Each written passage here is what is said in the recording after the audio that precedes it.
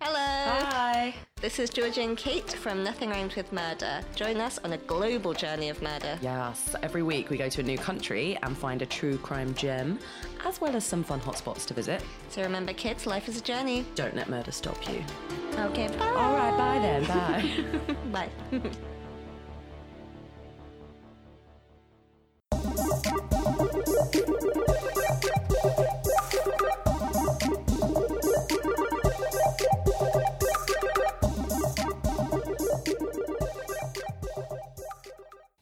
Hi, I'm April, And I'm Steph. and you're listening to The Thirst. This is our podcast about pop culture. In it, we talk about Films, TV, books, podcasts, haircuts, haircuts, music, and haircuts. and haircuts specifically. Haircuts specifically. This is our episode 7, Yes. The Force Awakens. The Force Awakens, I've yes. been trying to think of hilarious episodes. They've mostly just been Star jokes. Wars After puns. this, I think we've run out now. Yeah, we got So- no more because Star Wars just sort of... Unless we go to like the Friday the 13th series and then go...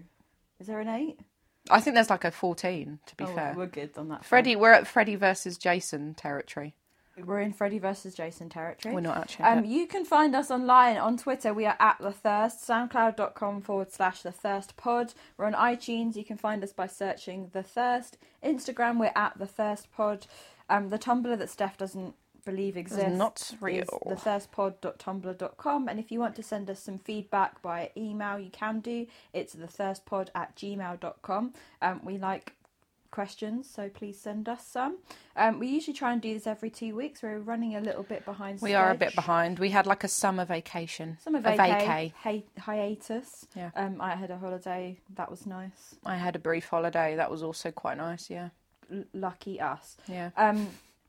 Cool. So let's just go straight into the news. A big piece of sort of celebrity news this week. Hot goss. Hot goss.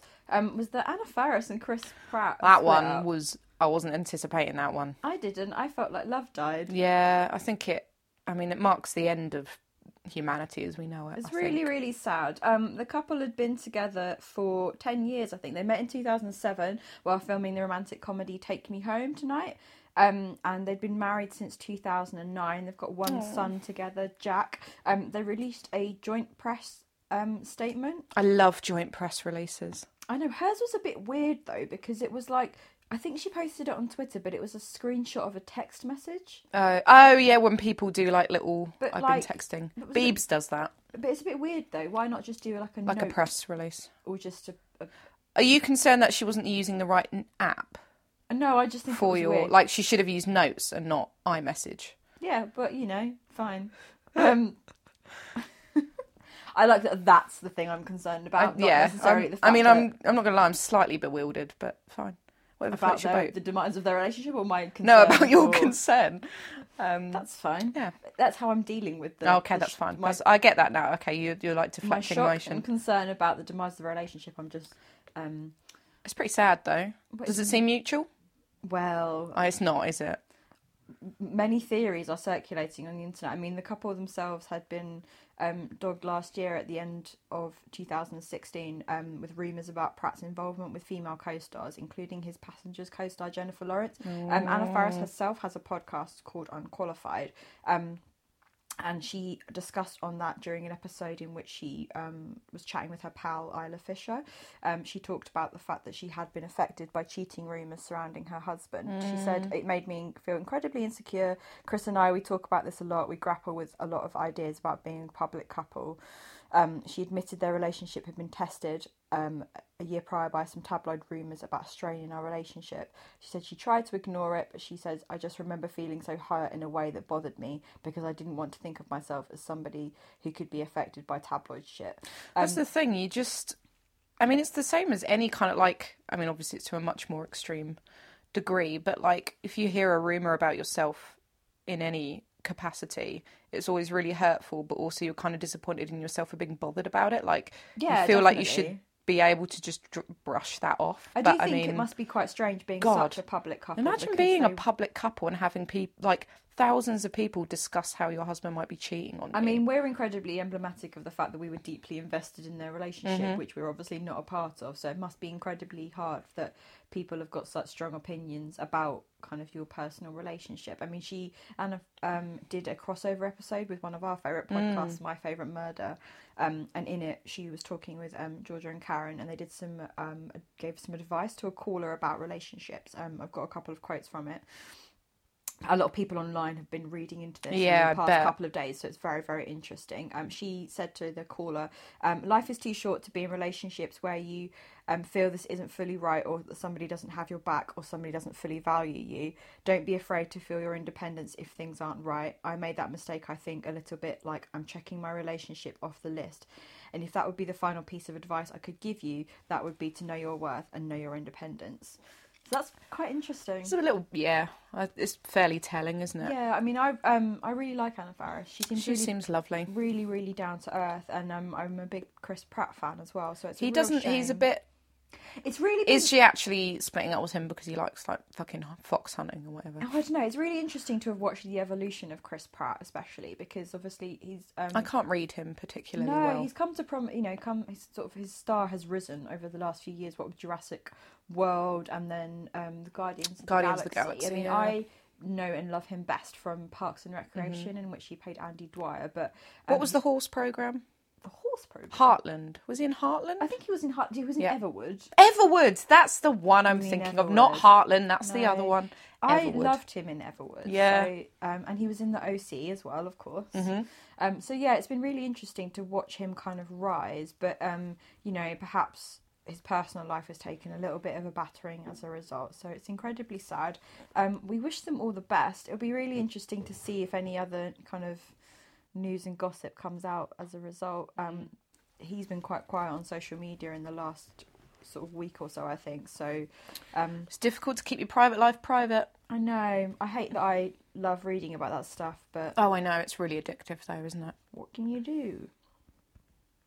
Another thing that was all over the internet this week, which was very relevant to our collective interests, was Channing Tatum has been on this. So good. He's been on this press tour for Logan Lucky, which is the new film that he's in, directed by Steven Soderbergh, which is his fifth project, in which he's been involved with Soderbergh. He did Magic Mike, Haywire, Side Effects, and as well as Logan Lucky, and also Steven Soderbergh executive produced Magic Mike XXL.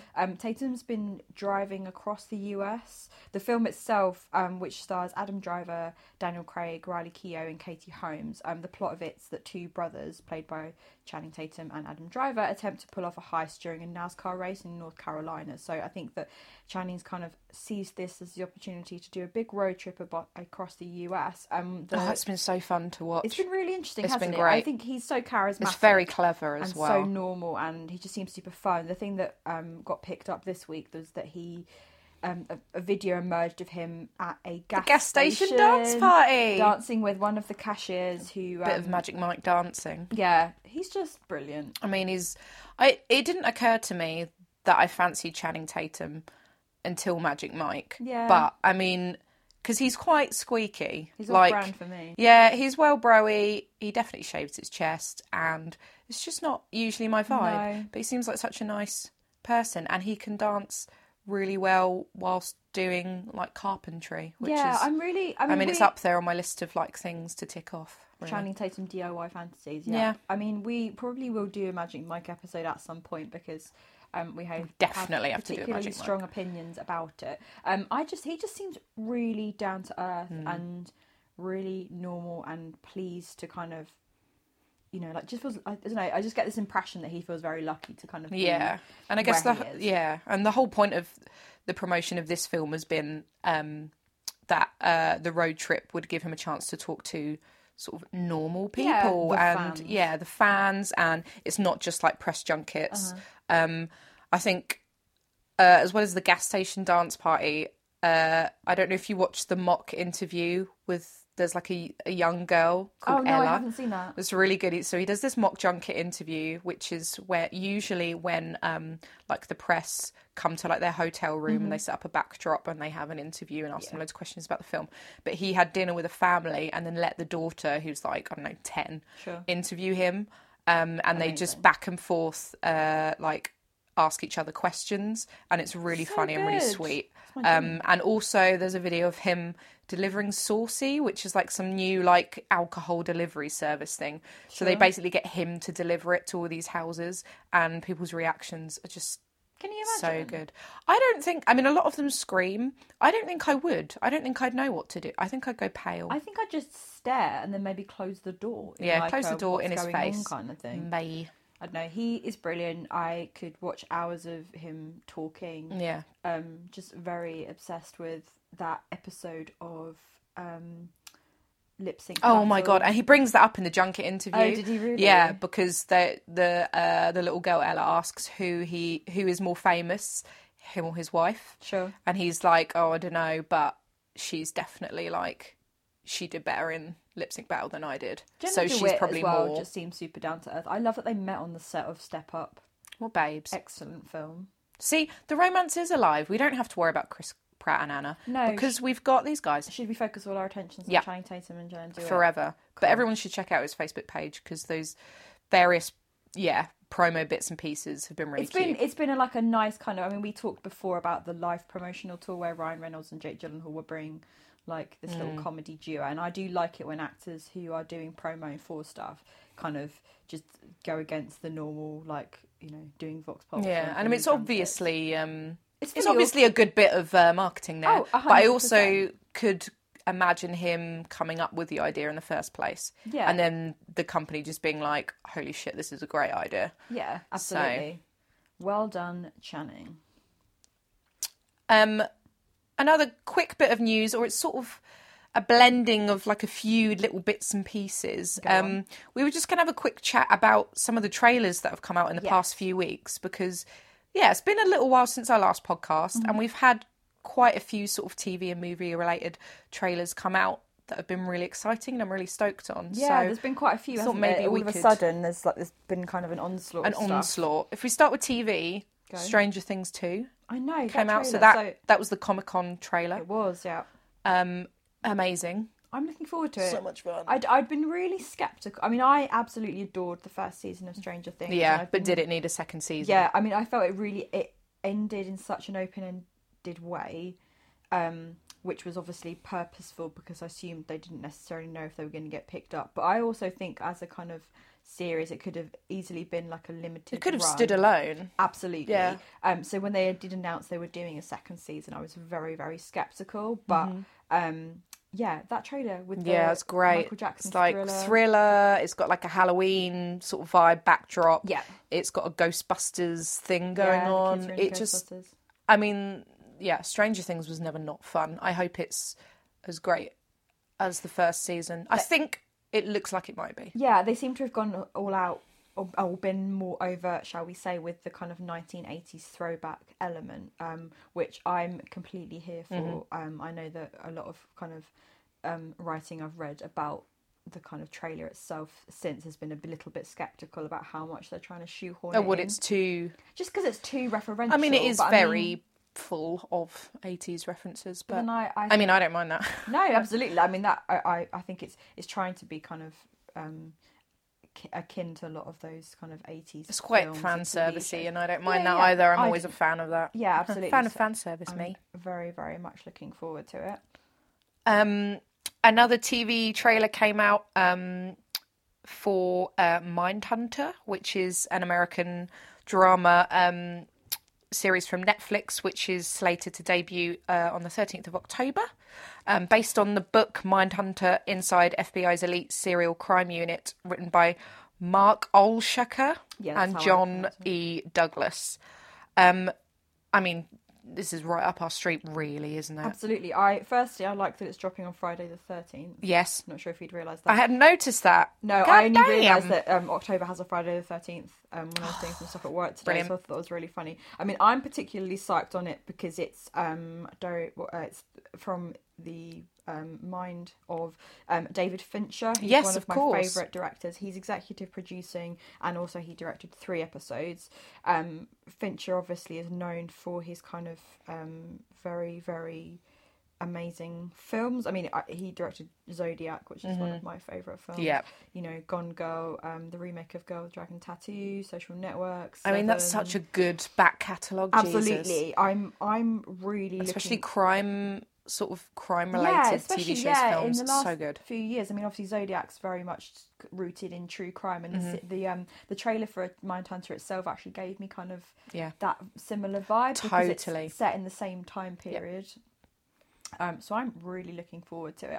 I'm really interested to see how Fincher's kind of visual style in particular, which is something he's known for, transfers to the small screen and a more of a long form format. So I mean, cast wise, there weren't a huge amount of really names. notice anyone Jonathan straight Groff. away. I don't think so. He's in Glee. Oh, I Justice don't and know. James, and he's also in Hamilton, which you wouldn't necessarily I know. also wouldn't know. Sorry. The other lead, because it's two FBI agents, Jonathan Groff plays one and Holt McClaney plays another one. Okay. I looked at what he'd been in, but there are a whole bunch of TV things, but nothing in particular that was like, oh, it's that guy. Yeah, So yeah. it's That's quite nice sometimes, is to Yeah. get a few fresh faces. Yeah, I think it makes sense. I mean, obviously Fincher's known for big names in his films, but it's quite nice that for the show itself, he's gone for a kind of more of a low key cast list. Yeah. So Do you think we'll get? I mean, Netflix has a habit of dropping everything in one go, like the whole season in one go. Do you think that was what's going to happen this yeah, time? I think so. Which actually, So that could be a bit of a binge yeah, job. I don't know how I feel about that. Actually, it strikes me that this would have worked really well as a kind of Week by week. week by week thing, just because to give you more time to kind of stew on it in I do, between. yeah. I do like the process of having to wait week by week for a new episode. Yeah, we've talked about that with Twin Yeah. Peaks actually, about how you know, how are you supposed to view it? Is it better to binge it all in one if it's meant to be one? I mean, there are continuous merits to story? both, definitely, but Yeah. I haven't binged anything for a while, so I guess maybe that'll be nice. It'll be a nice kind of autumn thing. I mean, it's already been commissioned for a second season, So it must be all right even then. though the first one hasn't aired yet. So That's very confident, isn't it? yeah, it totally bodes well. Some other things that emerged from San Diego Comic-Con as well that I just want to touch on. We talked about Stranger Things and how referential it is of the 80s. There was the trailer for Ready Player One, which is an adaptation of the Ernest Cline book, which is the whole premise of the book itself is that it's kind of an online gaming world that's set in the near future, but it brings in lots of elements of pop culture. So in the trailer there was the car from Back to the Future. There's Freddy Krueger from the Friday the 13th series. I think even Steven Spielberg is referred to in the trailer, but he's actually directing it. Yeah. So it will be really interesting Yeah. to see if that kind of lives up to the hype that's been bestowed on it. Something that I am not necessarily excited for, because I really couldn't care less about Marvel franchises generally, but Yeah. the trailer for Thor Ragnarok dropped. as Yeah, well. I enjoy Thor. The only reason I'm looking forward to it is one, Chris Hemsworth. Chris Hemsworth, but two, the new film is directed by Taika Waititi. I haven't said that correctly. I'm really sorry. It's fine. We'll But put he it in directed correction Hunt section. for the Wilder People, Oh, brilliant! and he is just generally Which is one of the hilarious. best films for like ages. Absolutely, big up New Zealand. Yeah. So that will be Yep. interesting to see what he does with the franchise itself. I have a couple of others as well. Go on. The Snowman Oh, came out my recently. God! So The can't- Snowman, based on the novel by Joan Nesbo. I've got it to read. Oh, lovely. Yeah. I haven't read any Joe Nesbo. I so have I don't read know. one. Yo Nesbo? Joe Nesbo. Yo, Joe. I've read The Sun. The only reason I've read The Sun is because Denis Villeneuve. I said Denis that wrong. Villeneuve. Denis Villeneuve. Villeneuve, right? Villeneuve. Denis Villeneuve is set to adapt it into a film starring, can you guess? Jake Gyllenhaal. Jake Gyllenhaal. Of course it is. It's a good book, That though. is the So least surprising I'm thing to ever into happen. it. It's kind of like Scandi Oh, crime. okay, yeah. Easy reads. I don't. interesting Yeah, plot. we like a bit of Scandi noir. Yeah. The Snowman stars Michael Fassbender, which is does. also another positive. Okay. I mean, the premise, as you can probably imagine, is about a serial killer that they nickname the Snowman, and Michael Fassbender is the, I don't know, agent.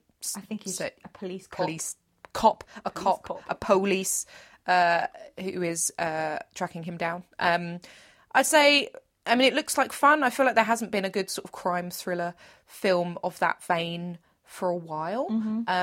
it's fairly generic, to be honest. But I mean, that doesn't not necessarily a bad thing. I'll go and see it because it's Michael It seems a little bit Fassbender. cheesy in a like. Yeah, that was my worry from the trailer because The voiceover was a bit cheesy. yeah, and the like, fact that it's the snow. I don't know. Call him the snowman. Yeah, it's interesting because when I was reading the premise of the book itself, and I haven't started it yet, but as a book, I think it probably will work fine. Probably a bit more.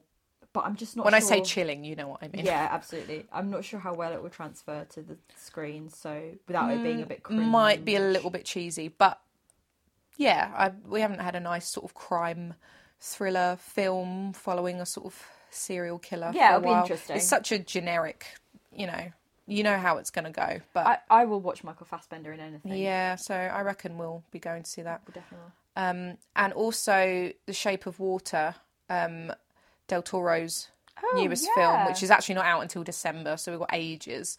But I just wanted to touch on that as well.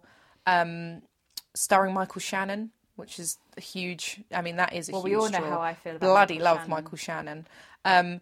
Feels quite Hellboy, this trailer. I mean, it reminded me of Hellboy the most. Yeah. It's about a woman who is hired to work in a sort of high security government lab, and she is let in on a classified experiment that is taking place in that lab with a sort of mysterious creature thing, and she bonds with it. And she's a mute, which seems to be quite an important part of the storyline. It's got a really, I don't know, the trailer was really great. It had that lovely sort of rhythmic quality of sort of music and action.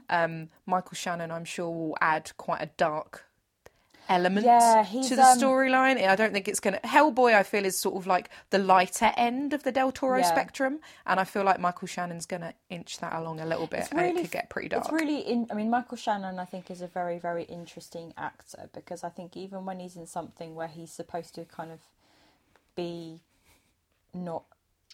Terrifying? Not terrifying. Like, for example, in Midnight Special. Oh, yes, yeah. He's the dad in that. I still wasn't sure. I was waiting for something to Yeah, happen. I mean, we spent the entire time being like, is there something up with him? Yeah. Yeah, so, I mean, I He puts you on edge. He's Yeah. great at putting you on edge. He's deeply just unsettling, brilliant. but like in a way that you kind of want to engage with, as opposed to like, nah. Yeah. So that, Nah. nah, As opposed to, nah. no, I'm fine. Yeah, no, I'm excited for that. What was the last Del Toro film that we saw? Was it Crimson Peak? Crimson Peak, which was fine. Should have been like my favourite film ever, just by the Yeah. premise and the look of it. Two It was people in fun. it that I liked as well. So Yeah, I mean, it was fun. I've seen it twice, to be fair. Okay. Fun. Del Toro's a great director, so anything that he does, I will gladly go This and see. seems like he's really, back on form. So that's news. On to things we're enjoying. I think last podcast we did a lot of bits we were looking forward to, and this seems very much more retrospective.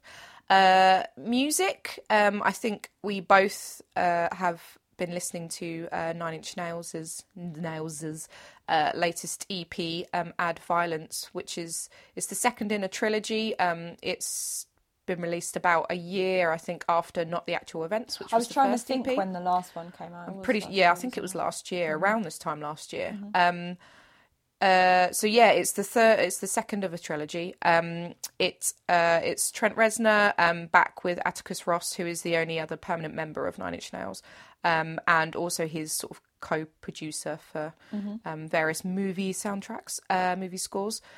The last EP came with a physical component.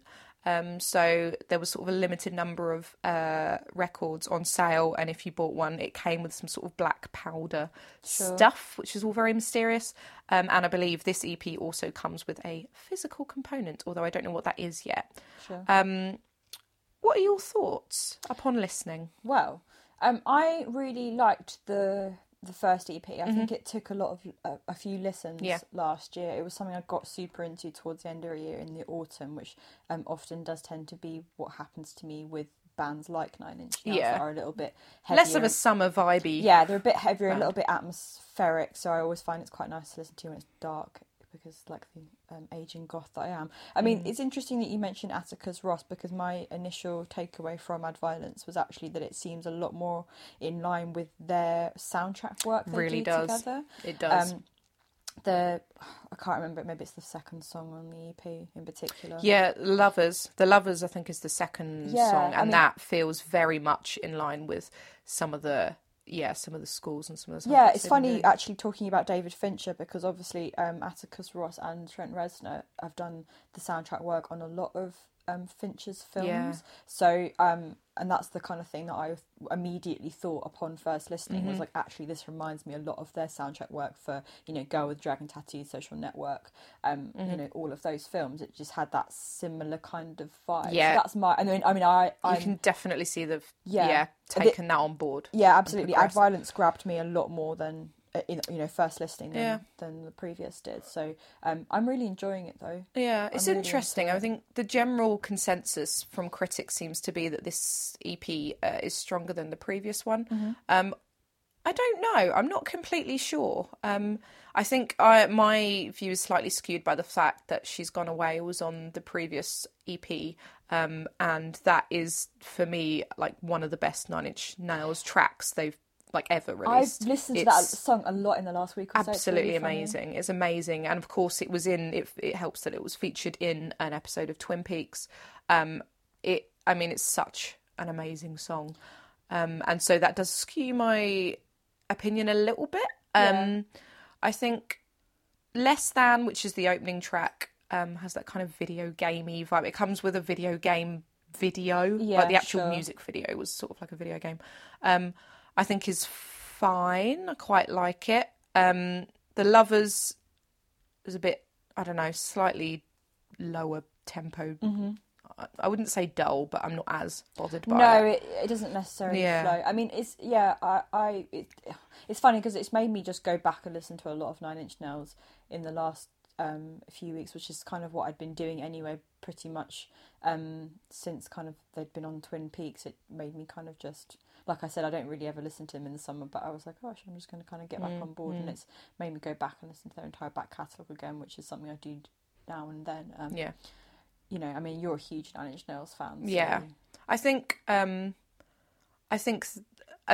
there was quite a nice quote from Rolling Stone from Corey Grow, who said, the 5-song EP contains all the aggression, objection and self-loathing that solidified his position as alt rock's, this is Trent Reznor, Sure. alt rock's original angster, but with a measured restraint of a man his age, which I think is probably, how I would see it. I don't think anything at this point is gonna beat those first kind of 3 records. Yeah. But I think they're not doing bad, It is considering funny. how long they've been going. Yeah, I I mean, think it they've is- picked up form. They had a little bit of a lag in the middle. I think all artists tend to Yeah, put absolutely. a foot wrong. I think even David Bowie had his fucking jungle years. Like, it's you very know, true. I I mean- think Trent Reznor is. Yeah, I think Nine Inch Nails haven't lost it, although No, they've I certainly mean, progressed. their back catalogue is really, really vast. So it is really interesting to kind of look at how they have evolved and changed over the years. I was pleasantly surprised the other day when I went back and I was listening to the record that came out at kind of the tail end of, sort of mid-2000s Yeah, was it with Teeth. with Teeth? Yeah, I mean, I was She's got the hand that feeds on it. Yeah. It's when Geordie White from Marilyn Manson. Yeah, I was in. pleasantly surprised by how much I enjoyed that, and I don't think I remember enjoying it that much at the time. So Yeah, I think that's kind got of a couple of interesting. really strong tracks. It just and a couple wasn't of as shit as I real thought like it was. clankers. Yeah, But I think it has been all up. I mean, I actually didn't mind Hesitation Marks. I quite like Hesitation that's- Marks, yeah, I and a really lot of liked people that. really pan that. So No, I'm into it. I think. Yeah, and this is definitely an EP that I can listen to, that I can get on board with, that I enjoy. yeah, And it will be really interesting when the third one comes out to see how they all fit together as a unit. Yeah, it'll be interesting to see, won't it, whether actually as a kind of trio, how they kind of do work in conjunction with one another. Because I wouldn't put it past Trent Reznor to have kind of orchestrated some kind of, Oh yeah, you know. absolutely. But She's Gone Away, like, I would argue, has proven to pretty much everyone that they are still Yeah, Like, 100%. I mean, I know that fucking we would great. both really, really recommend going and trying to find on YouTube the scene of them on Twin Oh, Peaks, so good. because it's Oh just my god, there Trent was- Reznor is cool as shit. He's so cool. I mean, hands down one of the best live performances I've ever seen was when we saw them in Paris 3 years ago, and So that was good. just like they blew me away. For like you say, for a band that have been together for so long, Yeah, to still absolutely kill it. he's like that. he's a professional. I mean, I think early days not as professional. But nowadays I think he knows his shit. He's a professional. He's a businessman through as well. Yeah. Something that I would just like to touch upon more for the video than necessarily the song, but the song itself is great. A couple of weeks ago, Charlie XCX dropped the video for Boys, which is a very, very catchy kind of pop dance song. If you're not familiar with Charlie XCX, I'd definitely recommend just having a Spotify search for her. They're kind of excellent summer songs. Pop bangers. Pop bangers. The video itself kind of got a lot of attention because obviously it's called Boys, and the video itself Just sums up our life, doesn't it, April? I mean, talk about things that are relevant to our interests. Charlie's not actually in the video herself. No, but just it's boys. It's just boys. It's literally Just boys. loads of boys that are great. The celebrity cameos are vast, but I would just like to read a few of them that are particularly relevant to our interests. Riz Ahmed. Just stop there. Riz. I shan't stop. I will go on. Riz Ahmed, Jack Antonoff, Yeah. Diplo, Mac DeMarco, Mark Ronson, Ezra Koenig and Rotsam from Vampire Weekend. Hilariously, Oliver Sykes from Bring Me the Horizon. Yeah, maybe less so that one. But... Chromeo, Will.i.am. Who else? Stormzy, Tinny Temper, Joey Badass, Frank Carter. I mean, unbelievable. Heems from Sweatshop Boys. Who else have I got down here? Wiz Khalifa. I mean, it's the list of appearances was very vast. I like to think that she just like drew up a list. They were like, put together a list If of you want boys in the video, and then let's just do it. we should do this. Oh my god, I just want to write my own list of boys that I Okay. want in my music video. Next episode, we will have constructed our ideal list. Obsession of the week, my own music video. Yeah, we'll construct our list of boys who we would have in our boys video. A lot It's of these like are men, fantasy so- football, but with boys.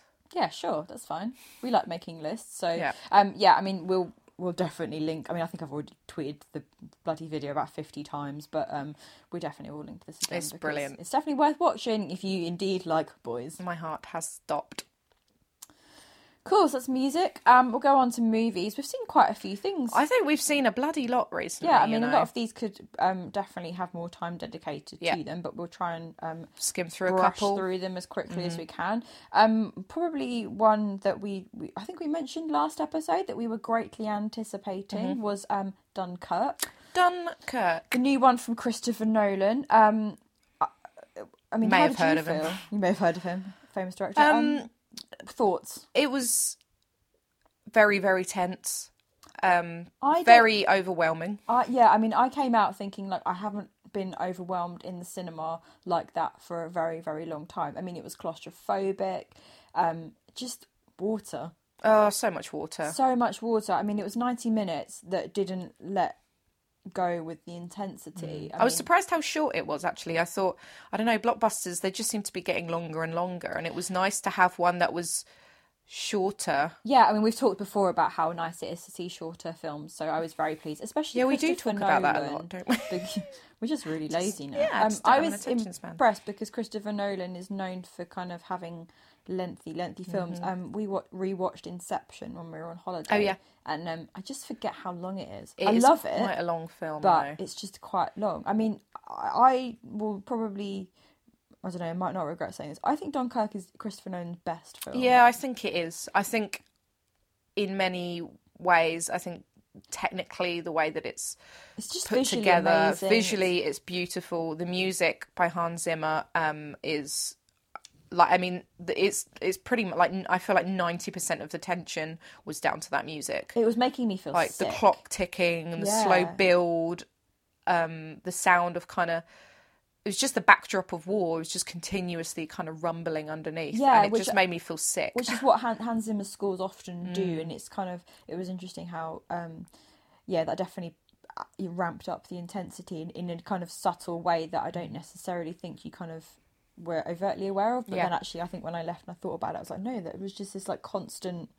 noise. I don't think there was any time really that there wasn't music. I mean, there's so little dialogue in the film, but there is so much background noise. The use of sound is really interesting, and it seemed, like you say, with the lack of dialogue, especially in the first 20 minutes. Yeah, like, I mean, it's very, a lot of it was, I keep going back to the word intense, but it was. I don't think there's any other way of describing it, though. I mean, there were some really, really brilliant performances in it as well.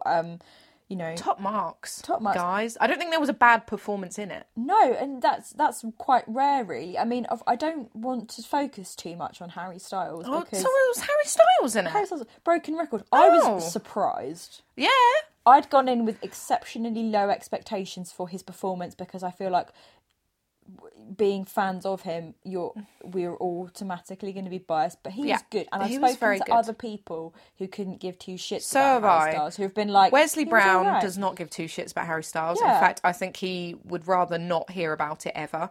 And he was like, yeah, it's great. He was good. I mean, I really enjoyed Cillian Murphy's performance as the kind of shell-shocked soldier. Mark Rylance as the gentleman on the boat who was going in for the rescue mission. He was really, really great. Fionn Whitehead, is it Fionn? I think it's Fionn, yeah. Who's sort of another newcomer, although obviously not as famous as Harry Styles. He's sort of, I guess, he's not the main protagonist, but he gets a lot of screen time. He's the person who kind of anchors the film, I suppose. Yeah, and he was amazing, really amazing. Yeah. Kenneth Branagh is, I mean, a real beacon of hope, I think. Chuckles Branagh. Chuckles Branagh. Tom Hardy, who does the most wonderful acting with his eyebrows. Yeah, it's funny because he has a mask on. Yeah. Most of the time. Just always got a mask on. There's a thing going on there. Christopher Nolan has just got a fetish for Tom Hardy in face gear. He has got lovely eyes. He does have lovely eyes and eyebrows. Again, I think I think Tom Hardy is someone that, is respected but does sometimes get laughed at as, he just always has the same voice and plays the same role. Well, Tom has a running joke where he does like the Bane voice for everything for Tom Hardy. Yeah, that's just the voice, right? So I think having a role where he probably utters about 15 lines, and you can't even see his face for 99% of the film, really demonstrated that he is a great actor. Yeah, absolutely. I thought that his kind of there wasn't a lot to his role, and yet he was a really central performance. No, but Tom Hardy and Jack Lowden really played off one another as the kind of the airmen in the sky that were kind of, that was their involvement was in the air. They weren't on the ground, and I think that was very much kind of like a duo kind of performance, and they definitely played off one another in that respect. I mean, I really liked it. My expectations had been quite high for it. Yeah. I do think Christopher Nolan is a great director, and I really enjoy his films. So I'd been kind of hotly anticipating it, but I mean, I haven't stopped thinking about it since. No, I haven't, and I'd like to see it again. I think people, if they have the chance, should definitely see it at the cinema. Absolutely, yeah. I mean, you need that overwhelming experience, I think it really. helps, doesn't it? I enjoyed that. It's not an epic quest. No. There's not a big adventure story. No. It's very much a snapshot in time, and a really profound snapshot in time. It's something that I know about. It's a point in history that I know about, but I probably have never stopped to think about in that way. No, I mean, I was talking to one of our friends, Jim, actually, after he'd been to see it, and I said that, I think it's our generation. I think you definitely grow up with the full knowledge that, people that have come before us went through incredible hardships during the war. But it's only, I think, now that I'm older that I actually take into consideration that a lot of those men, a lot of those young soldiers they were barely out of their teens. I mean, they were way younger than us. Yeah, and to actually think about the fact that was something they had to deal with and then attempt to go on and live their lives when they're back to normality is just incredible. incredibly I can't even comprehend it. So it's interesting to go and see films like this actually, because I think the older I get, the more that you do become aware of the fact that shit, man, we think we've got problems. Yeah, puts it in perspective. Definitely perspective, absolutely. Another film that we've seen fairly recently, a few weeks ago, that we'll touch on is The Beguiled. I think we've mentioned it a couple of times. We did mention it last time. We mentioned Sofia Coppola's win at the Cannes Film Festival. Yes. And I think we'd mentioned that we'd seen the trailer for it and we were very much anticipating it based on the cast, which was incredibly good. An incredible cast. Yeah. I mean, really, what a lineup. Nicole Kidman, Kirsten Dunst, Colin Farrell, Elle Fanning. I can't remember anyone else, but they're the main kids who are in stuff. Kids who are in stuff. Kids in things. Kid from Southpaw. Kid from It's a quite a tense Southern Gothic tale about an injured Union soldier who goes on the run. He's a deserter from the Civil War, and he seeks refuge at a boarding school, an all female boarding school, and the two sort of teachers left and the students that are left there take him in and take quite an interest in him, as you would if Colin Farrell came and stayed with you. He turns up in your garden. I mean, you'd throw open your doors. I'd welcome him in. I mean, it had a very, very kind of hazy vibe, which Sofia Coppola is kind of known very for Virgin visually. Suicides. It kind of, I really love her adaptation of Virgin Suicides. I think in terms of book adaptations, it's definitely up there as being one of the best, and a lot of that comes down to the kind of atmosphere and the kind of just the overall visual vibe that it has. And I thought that The Beguiled had something that was kind of, it had that kind of hazy southern heat. Yeah, that's a good way of putting it. And for a film that is very much built on tension and lust. I mean, it says interesting things about kind of what, it says really interesting things, I think, about what it must have been like to be a woman during that particular time. I mean, you've also got the kind of, you've got the older women, you've got Nicole Kidman and Kirsten Dunst as the teachers, but then you also have Elle Fanning, who's kind of at the midst of a sexual awakening. And Elle Fanning, who is often in these roles, isn't she? Yeah, it's funny. She was in 20th Century Women, which I saw at the beginning of the year, and in that she was sort of kind of a teenager that was sort of fairly sexually progressive for the period in which that film is set, which is sort of the late 70s. So it's interesting how Neon Demon has a similar vibe as well, as a sort of girl coming to LA. Yeah, I'm not sure how I feel about that. It's a bit, I mean, she's very good at acting it. She still looks a bit 12 though, so it's a bit weird. It is a bit weird. I haven't seen the original 1971 film with Clint Eastwood, so I didn't know what was going to happen. No. I really enjoyed it, and it was beautiful, and hello Colin Farrell, and pretty much unbelievable. It's totally reignited my love of Colin Farrell. Just like taking a wet sort of wash down in the garden. Good brilliant. grief. But I wasn't sure what it was building up to. No. I thought it was going to build up to slightly more of a crescendo than it did. It's quite subtle, the ending, the way I was it like, kind of ends up. okay. I mean, it's like we were saying about how Dunkirk was 90-something minutes. The Beguiled was equally short, actually, as well. And it did sort of end, not abruptly, but it kind of, a thing happened and then it was the end. Which is a bit like, oh, okay. Yeah, so I think I wasn't quite as... I haven't thought too much about it since we've seen it. I've only thought of Colin Farrell, Yeah. but I mean, that's fairly standard. I mean, it's really, I mean, I don't know necessarily, I mean, like I said, I really love the Virgin Suicides, but Sofia Coppola's films generally kind of have a reputation for kind of like looking nice, but being a little bit kind of It empty. did sort of build to nothingness, didn't Yeah. it? Really? Yeah. I mean, I mean, necessarily think it was kind of what I had wanted. No, I don't think it was. No. And maybe it also wasn't what I anticipated Yeah. from kind of the trailer and from... Yeah, because I felt like the trailer kind of, there was a little bit more tension, which actually, when spread out across 90 minutes, just sort of became a little bit like... I feel like the bits that sort of bubbled over into kind of anger or tension were shoehorned into the trailer. Yeah. So actually, apart from those bits, there wasn't really anything This is always else. the problem with trailers, I think, a lot of the time. But I mean, Stop giving away too much, guys. yeah, I'm glad we saw it. Don't know if I'd rush back to see it ever again. No, probably won't. But, you know, you could probably YouTube the Colin Farrell clips. Oh, yeah, I'd recommend that. Another film we watched together, and the first in this sort of run, actually, since the last podcast, was we saw a limited screening of David Lynch, The Art Life, which is a documentary about David Lynch. It discusses his early life and looks at sort of the events in his childhood and as a young man, sort of leading up to his first film, Eraserhead. It very much focuses on his artwork and his sort of creative process.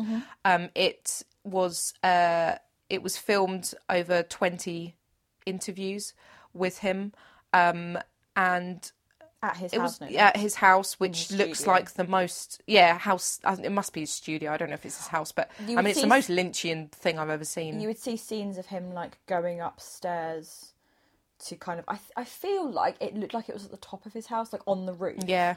It had the kind of the way that it was set up looked like it had just been built on the top of a flat roof of an LA Yeah. house, which I thought was like the most Lynch thing. I mean, it just looked batshit, didn't it? And it looked so much like him.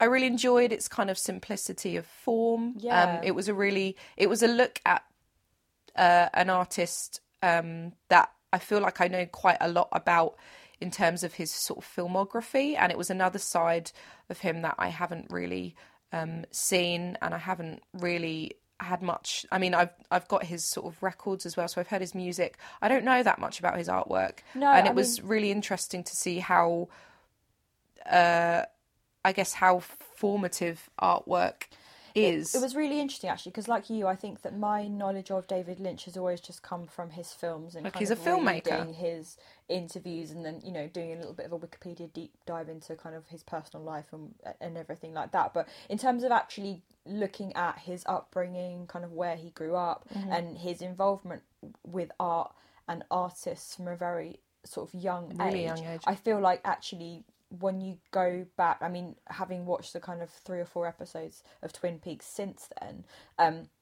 it's really interesting. You to can actually see, you can really because see obviously it, can't the main you? thing in one of the main things in The Art Life was you see him working a lot on his paintings, and actually, you know, you see, so it's really interesting to trace his techniques and the sort of work that he constructs there.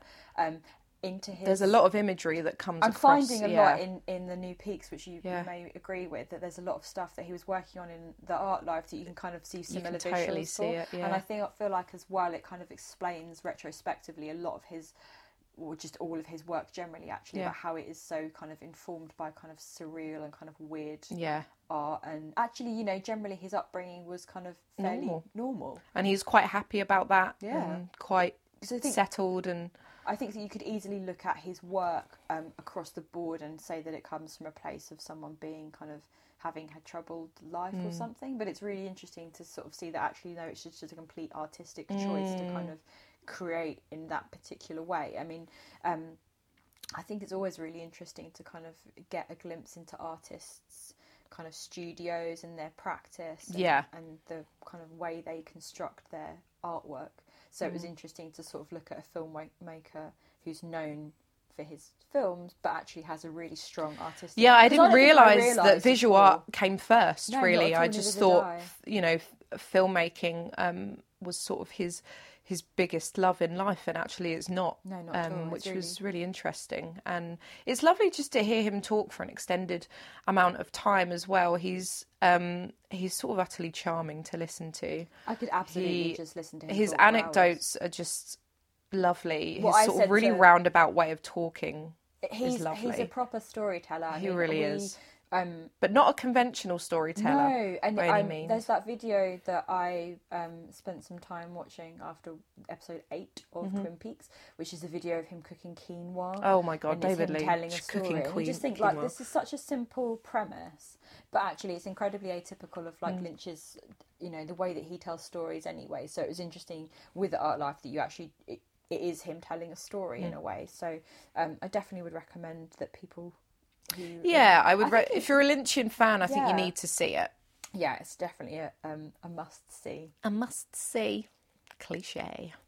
At the beginning of this week, we went to the cinema and we saw David Lowery's A Ghost Story. It stars Casey Affleck and Rooney Mara. Yes, Casey Affleck and Rooney Mara, who play a couple who live in a kind of slightly run-down house. It was filmed in Texas, but I don't necessarily think that comes through in the film. I don't think it's really set anywhere, is it? No, which is sort of, I think, the point. It's just sort of in the suburbs. There are a couple who are living together, and then Casey Affleck's character, the characters themselves are referred to as C and M, and you don't actually hear them use names at any point during the film. It's only in the credits that this becomes apparent, but Casey Affleck's character dies very suddenly, and then he becomes a ghost. Pretty much ridiculous. The premise. But he's covered in a sheet for like 90% of the film. 90% of the film. I really enjoyed it. I did really enjoy it. It's taken me some time to think back because my immediate feelings after the film were obviously quite... I was on a massive downer really afterwards. Yeah, I think that sadness. I think the whole point of the film, if there is a point to the film... I got exactly what I thought I was going to get from it, though. Yeah, I mean, it genuinely is one of the most interesting films I have seen so far this year. For a premise that on paper is a little bit weird, I think that visually it's incredibly stunning. We've talked about David Lynch being, you know, a filmmaker who's so heavily influenced by kind of art and visual art in particular. It to me felt a little bit like an art installation you might see in a gallery over an extended period of time. One thing I think that, I mean, you talked about how you just felt doom and gloom afterwards. I do definitely think it's the point. It's meant to make you kind of think about kind of the futility of life. Well, it is. And I mean, I think I knew what I was getting into going into that film. I think the trailer kind of spells it out fairly plainly as well. I think it would be impossible to go into it and not come away having to think about death and what happens to those who die and what happens to those after. It's about loss and life and death and time. I just think it was so interesting. I mean, it was really interesting. It changes speeds in a way. Well, it challenged me in terms of its pacing in a way that I wasn't expecting. The sort of first 2/3 of the film is quite slowly paced. There is a scene with Pi that we have covered before that goes on for probably like 6 or 7 minutes. It goes on for a long time, and it's. I think in a similar way to David Lynch's new season of Twin Peaks, it really challenged my sort of my expectation of what films should be like and what films should do, and it forced me to sit and watch and think. Which I absolutely think was the intention on Larry's part, I think, because when you are addressing themes about death and grief and loss and longing, and you know what happens when you are suddenly faced with being alone when you hadn't time does slow down. I think that you kind of, you know, the futility of how everything does become futile, because what's the point? And actually I think that it's a feat of endurance in a way. They talk about, you know, we do what we can to endure, and those extended scenes which, you know, could become excruciating. I think it gives you the opportunity to kind of dwell and contemplate and actually think about the film's themes itself, which it absolutely does. I mean, I haven't stopped thinking about it. We saw it on Monday. Today is now Thursday, and I haven't stopped thinking about it since. Yeah, it definitely stays with you. That pie scene, I felt so sick. Okay, watching full that pie disclosure, scene. she's not eating a pie, she's eating a tart. There's not a lid on the pie, so it's. I mean, sorry, Americans, it's a fucking tart. It's a chocolate tart, guys. It's not a pie, but it made me feel quite sick. It's just the noise of her scraping the bottom of the. It just made me feel a bit ill. It changes. I wasn't expecting it to sort of change pace about 2/3 of the way in, it sort of speeds up literally through time to Wagon Times. Go back in time to Wagon Times, which is my favourite era of history. I do like Wagon Times. The covered Wagon Times. Covered Wagon Times. I thought that was really interesting. I wasn't expecting that. No. So it certainly developed, or it went full circle in a way that I wasn't expecting. The linearity of it is really back and forth, and then we have, like you say, we have jump to the past, we go through to the future. There is a point where you're back to the present, and you're kind of back in the present. You've looped all the way around, haven't you? And I think that, you know, it's supposed to be looking at kind of the concept of time, you know, the way that we traditionally think about narrative time. It's particularly in the setting of a film, so it was kind of interesting. I mean, I hadn't anticipated it either, and it was interesting how it kind of went from one end of the spectrum of being quite slow and measured and, you know, almost laborious, to being like fully jumping around and back and forth, and then, you know, towards the end of the film you kind of learned things that you weren't necessarily aware of in the beginning, which perhaps kind of change your perceptions on what you know, how you feel about their relationship, which I thought was just particularly interesting. I mean, on a personal front, I'm someone who's just particularly morbid and thinks about death and dying. Yes. It just gave me real food for thought. I mean, I did start panicking a little bit in the middle and was like,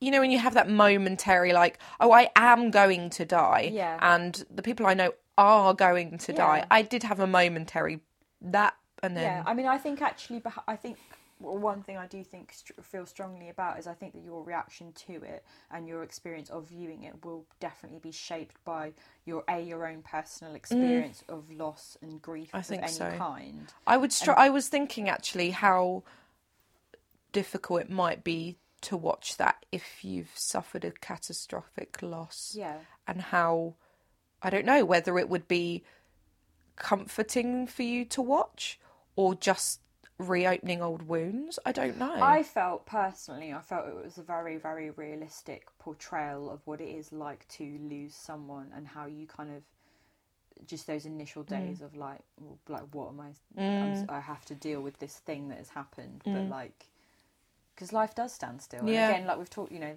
the kind of the timing, parts of it feeling a little bit dragged out. I do think that's like, because you like what, you know, everything does stand still because you are sort of having to face up to it. I mean, I really, really, really enjoyed it. One thing I would very much like to just draw attention to is the Casey Affleck shaped. Yeah, I was about to say I think we probably need to. I mean, I address a bit of Casey. Yeah, I mean, I grappled heavily with A, going to see it in the first place, and B, how what position that kind of puts you in with regards to Casey Affleck's behaviour. I mean, generally, the controversy surrounding Casey Affleck generally and what he has done in the last year or so is not something that I particularly want to get into, because I feel like we could be here for hours. Yeah, and people know it. You can read about it. I completely understand why anyone might not feel comfortable about seeing a film. Seeing a film with him in. Yep. I had a similar, and I know that this is a discussion that we had at the beginning of the year. I went to see Manchester by the Sea, which is a film that he is in and won an Oscar for. But I know that you chose not to see it because of his inclusion. I did, yeah. So then I've now grappled with being a massive fucking hypocrite and going to see a ghost story. I think it's hard, and it's really funny. I remember I wrote something after I saw Manchester by the Sea. I wrote something about, you know, what position it puts you in to go and see something that stars someone whose behaviour is absolutely reprehensible and whose behaviour is well documented as well. I mean, I feel weird about it, but it's a dialogue I'm happy to have with people, and I think it's something that people need to discuss. I think so. I mean, part of my frustration around the Oscars was that, you know, I don't agree that his performance in Manchester by the Sea was exceptional. Yeah. He did really do a very, very good job in that film. However, I don't think he should have won the Oscar. No, I think there's a responsibility not to. There's definitely a level reward behaviour, because it's rewarding it, and I think actually around the Oscars in particular, a lot was done to kind of downplay the kind of news that came out about you know, things that he'd been involved with, and that really angered me at the time, because I think that's just really, I think there needs to be a level of accountability in Hollywood. Yeah, there really does. I've talked at length with various people about people like Woody Allen and you know, what it means to go and see his films. You think about people like Terry Richardson and Terry Richardson, Roman Polanski as well. I think that, I think these are really, really important dialogues to have. So it's why I completely understand why someone might not want to go and see A Ghost Story, because he is in. Yeah, I kind of backwards. I didn't go and see Manchester by the Sea for that reason. For some reason, when I first saw the trailer for A Ghost Story, I didn't clock that it was Casey Affleck, and I don't really know why, but I just didn't. Yeah. And it was only when I'd got to a point where I was like, I'm really looking forward to seeing it, I realised he was in it, and then it was like, fuck, what am I doing? Am I not seeing it? I'm glad I did see it, and not that this is a defence at all. It's not. I don't think the film is really focused on his character. It's much more focused on Rooney Mara's character. I feel like, she's the one that absolutely anchors the I don't film. think I could have given a shit that he was in it, really. No, I mean, it's really interesting. I mean, you've said before how, like, Casey Affleck as a person wasn't really on your radar ever. No. I weirdly was, like, in terms of, like, actors I was, like, super into for an extended period of time. Casey Affleck was absolutely up there. Yeah, it's really weird because I just didn't clock it. It's funny. I went through, like, a Joaquin Phoenix, also similarly questionable Joaquin Phoenix phase, and then I got really, really into Casey Affleck and went back through and watched a bunch of his films. And so when I kind of read all the stuff about him, there was like this kind of like huge disappointment and just kind of like horror that, like, oh, actually someone who, if someone had asked me like who some of my favourite actors were, Casey Affleck, he would have been on there. So okay. It's kind of, that's probably what shaped my kind of, I don't know, approach to everything. But I mean, from here on out, I'm going to be trying to avoid seeing anything with him in where possible. It's difficult. You can't justify it, really, can you? It's No, I don't know. But I don't know what to say other than it's not like we're not aware of it. No, but that's why I think it's really important to not brush over it, really. I think that it's important to kind of address those concerns that we have and that other people have, and I think it's a really important dialogue that we should be having. So. And I think this is a really important film, and it deserves to be watched. And it's a shame in a way that, people rightfully aren't going to watch it. And I don't know whether the film is going to suffer a little bit from people going, I'm not going to see that because he's in it. I don't know. Yeah, because the cast is so small, isn't it? Yeah, it's such, it's a shame for them. I mean, it's justified, but it's a shame for them. And I also just wanted to quickly touch on how A Ghost Story kind of falls into this this sort of pool of recent horror films that very much kind of defy the normal conventions of horror. And there's just been a really great, in the past, I don't know, 2 or 3 years, there's just been a really great run of horror films that are just completely different to what has come before. There's a Guardian article by Steve Rose called How Post-Horror Movies Are Taking Over Cinema, and he sort of brands this kind of new era post-horror. Yes. And it sort of encompasses It Comes at Night, which we've spoken about, Get Out, A Ghost Story, The Witch, Personal Shopper, Neon Demon, and they're actually all up there as films that I've really, really loved and have stood out for me as a fan of the genre in the last few years. It's really, really interesting. So I've never really been a huge horror fan. When I was younger, I just absolutely wouldn't watch anything scary because it found it too stressful. It's the polar opposite of me as well. Yeah, absolutely, so which funny. is why it's funny. And then as I've gotten older, I've become more open to watching things. And now I absolutely will just 100%, watch anything. I sort of have to do it without the company of my husband because he just isn't into it at all. But for me in particular, it has been really, really interesting over the last few years, this kind of wave of new kind of new style horror films. I mean, did you mention The Babadook? Oh yeah, Babadook So was, I mean, one of the best films of recent years. Everything that I've watched that is in this kind of like post-horror vein in the last few years, I've just really, really thoroughly enjoyed. And it's been really, so good. Really, really interesting to kind of so look at the happy. kind of smart filmmaking that's coming out in that particular genre, because I feel like horror as a whole often gets criticised for being a bit kind of slapdash. And Oh yeah, I mean, shit, and it's really. the same in literature as well. Like historically, Gothic literature is seen as this kind of pulpy just like Well, because, genre bullshit. I really, think- it's I not think- taken seriously. I think when you think about horror sometimes, or if you had a conversation with someone on the street about horror films, they would immediately think of the franchises. They would think of Saw, they would think of, Hostel Insidious, all of those kind of things. But actually, I think there are really interesting things being done within the genre, which, a Ghost Story kind of is on the periphery of. And I think that a lot of the films that you've mentioned that we have seen together, especially, they've been some of the best films I've seen. I mean, Get Out in particular, one of the best films I've seen this year. It Follows last year was amazing. And it's weird. I mean, I think it starts at this sort of post-horror era, as we're calling it, started for me with It Follows, which is one of my favourite films, hands down, of recent years. Yeah. And they all very much tap into sort of social anxieties. Absolutely. So, It Follows is kind of STIs and sort of sex culture. Get Out has got a really strong race element to it. The Witch had a very strong religious element to it. All these kind of, sort of social, personal anxieties. They amplify concerns that people have. Yeah, and I mean, that's always been very much, that's what horror is. That's always been what horror is. Absolutely. But they're definitely doing it in a kind of new way recently that sort of breaks the kind of the conventions of what we expect of sort of horror filmmaking. Well, it's interesting when you think about, something we haven't mentioned news-wise, but was the death of George A. Romero recently, and you think about Dawn of the Dead, Day of the Dead, and actually kind of the political, social climate that those films came from, like the very, very early kind of, quote-unquote horror films came from. It's definitely a thread that has always been there. I just think that in, 80s, 90s, early 2000s, there was this kind of, oversaturation in the market because they're often they were often cheap to make, popular because people want to go and see them because they like the scare and like the gross out element. Yeah, it was more on the gross out element, and I think these new films have been a lot cleverer with what they're doing, and they focus a lot more on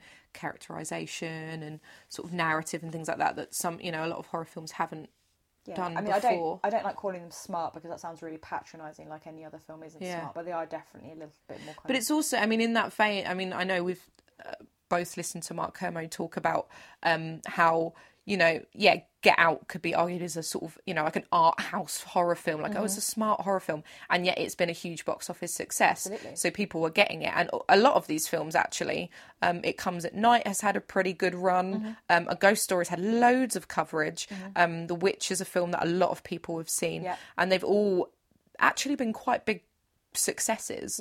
Which proves actually like original filmmaking, it has the audience and should definitely be prioritised, I think. So I just long live the post-horror era. Let's keep it going. I love it. Cool. So we've done music and movies. Onto TV. I haven't been watching a huge amount. We've mentioned Twin Peaks season 3 before, and for some unknown reason I decided to start rewatching ER from the beginning. I love that you started doing that. That's cool. We won't talk about that until I'm at least done with season 1. Something else I did find time to watch though, however, is Atlanta. Yes. It was something I missed out on watching last year just through my own laziness and also because I couldn't find a decent stream for it. But part of the subscription service that we got specifically to watch Twin Peaks, one of the channels is something that shows Atlanta, so we were able to watch all of the episodes. Lovely old job. Atlanta is obviously the project starring Donald Glover. You haven't seen any of it. I haven't watched it, full disclosure. I won't go into it too much, but Is it just one season? Yeah, so far. The second season isn't coming out until next year because they pretty much put a hold on it because Donald Glover is in the Han Solo spin-off film. Oh, of course, yeah. So rather than I love Donald Glover. He's so much. Good. Rather than filming the best Donald there is. They're probably the best and only good Donald, I'd say. Donald Duck's okay. He's fine. Don't understand why he doesn't wear trousers. Fine, anyway. Donald Glover is exceptional in Atlanta, and it's definitely something I recommend watching if you get the opportunity to do so. We watched it in a really short space of time, and we sort of discussed earlier on about kind of binging TV, and it definitely worked really well to kind of... We did it over the space of about 3 or 4 days, I think. Wow, so the episode, binge. Yeah, well, the episodes are only half an hour. Oh, so we like a half an hour episode. We love a half an hour episode, so I definitely recommend watching that. Have you been watching anything else recently? We finished watching Aquarius. Fine. David Duchovny, brilliant. Good. We watched the first episode of Mr. Mercedes last week. It came out on Audience, which is a network I've never really... Audience, yeah, that's Sure. a thing, sure. So Mr. Mercedes is an adaptation of the novel Mr. Mercedes by Stephen King, which is part of a trilogy. There's been Stephen King. such a Stephen King renaissance recently. It's weird, we're isn't it? fucking saturated in Stephen King at the moment.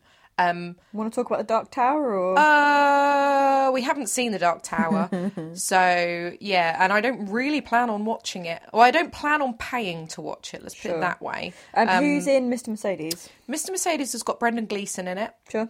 It also has Harry Treadway, who he was in Penny Dreadful. Oh, okay. He plays Victor Frankenstein in Penny Dreadful. He also has an identical twin brother who looks identical, so it's a bit Creepy. much. It also has Jarell Jerome from Moonlight, who's one of the kids in Moonlight. Sure. Interestingly, Anton Yelchin was actually going to play Brady Hartsfield in Mr. Mercedes, and unfortunately he died. So I Harry didn't Treadway realise that. came in. That's yeah, really interesting. So it's actually, it's directed by Jack Bender, who has worked. I know, honestly. Sorry. I know. I'm really sorry. I'm really childish. I thought I was going to hold it together. You, so- damn it. I'm so sorry. Who's worked on The Sopranos, Lost, and Game of Thrones, and it's developed by David E. Kelly, who is the creator of Big Little Lies. Oh, Yes. So, okay. Sure. The didn't premise realise is that this retired police detective is sort of haunted by one case of a killer who was nicknamed Mr. Mercedes, who killed a lot of people by ploughing his car into Sure. a group of people waiting outside a job market. So Gross. it's quite topical, brilliant. Mm-hmm. And he's sort of haunted by this one case, and he starts being taunted by this killer who comes back and starts sending him messages and videos and things like that to taunt him. When did it, in terms of like Stephen King's canon, is it like a recent It's book?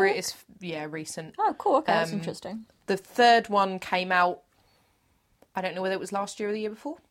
Well, I was just going to say, I So, recognise it name-wise. They're but- very recent, Oh, cool, okay. recent years. They are the first two are really good.